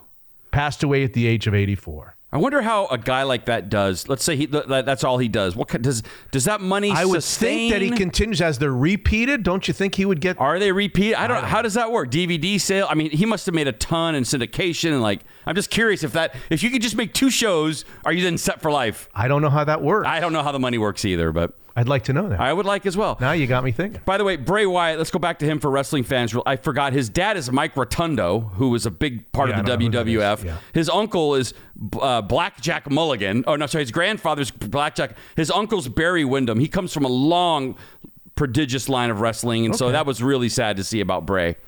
So I don't think the David Jacobs family is appreciating you cutting David Jacobs short to go back to I wanted to give more to Bray Wyatt. We had already talked about Bray Wyatt, and then David Jacobs comes out. The guy does Dallas and Knots Landing, and what do? You proceed to cut him off to go back to Bray Wyatt. You won't believe me when I tell you that I think I'm going to get you a gift for the holiday season that has to do with this show, coincidentally enough. This show? What show? The show one of the shows you were just mentioning, Dallas. Oh, God, I love Dallas. I think you'll like it. My family loved Dallas. All right. I think I might have to get this for you. If you don't like it, it's fine. But yeah, you guys love that show. I think we were a Dynasty family. Were they on at the same time? They were. Oh, they were Blake competing. Carrington. No, they weren't. No. You mean the same time of night? No.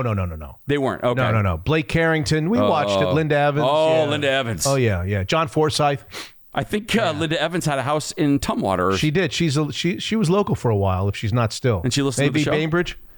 I don't know that she'll ever listen. Is she alive, Linda Evans? Yeah. Let's get her on. She is. She married Yanni. Come on, really? I think so. Really? I may be making that up, but I think that's right. That's a hell of a power couple from 90, 89. I don't know. All right. I got a few headlines if you'd like me to hit you with them. Please. The company 3M, they'll pay $6 billion to resolve lawsuits alleging that the company supplied faulty combat earplugs to service members that resulted in hearing loss.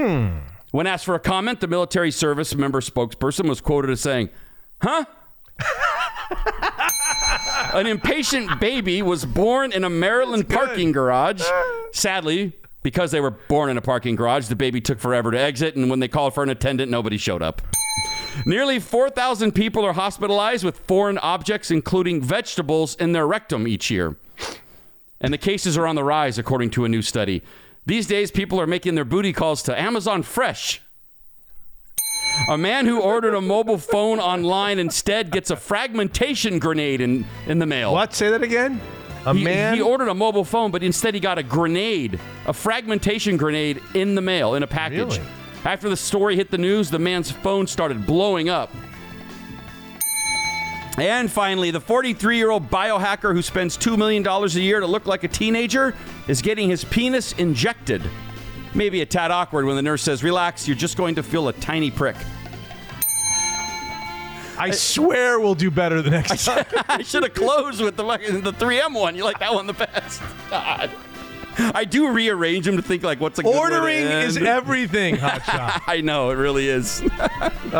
So we've come to the end of episode 253. What do you want to hear on the way out? Go ahead. Give me Go ahead. I got nothing. What do you want to hear? Come on, just anything. Surprise me. All right, how about...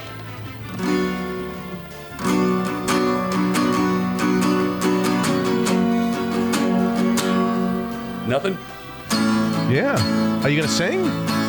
No. You already ripped it once. I'm good.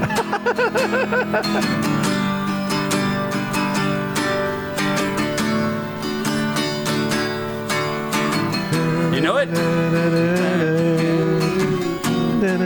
She said, living in the Hotel California. That would be area code 253. Episode 200, that would be 214, I think. No, that's Dallas, 213. Episode 253, ladies and gentlemen, in the book.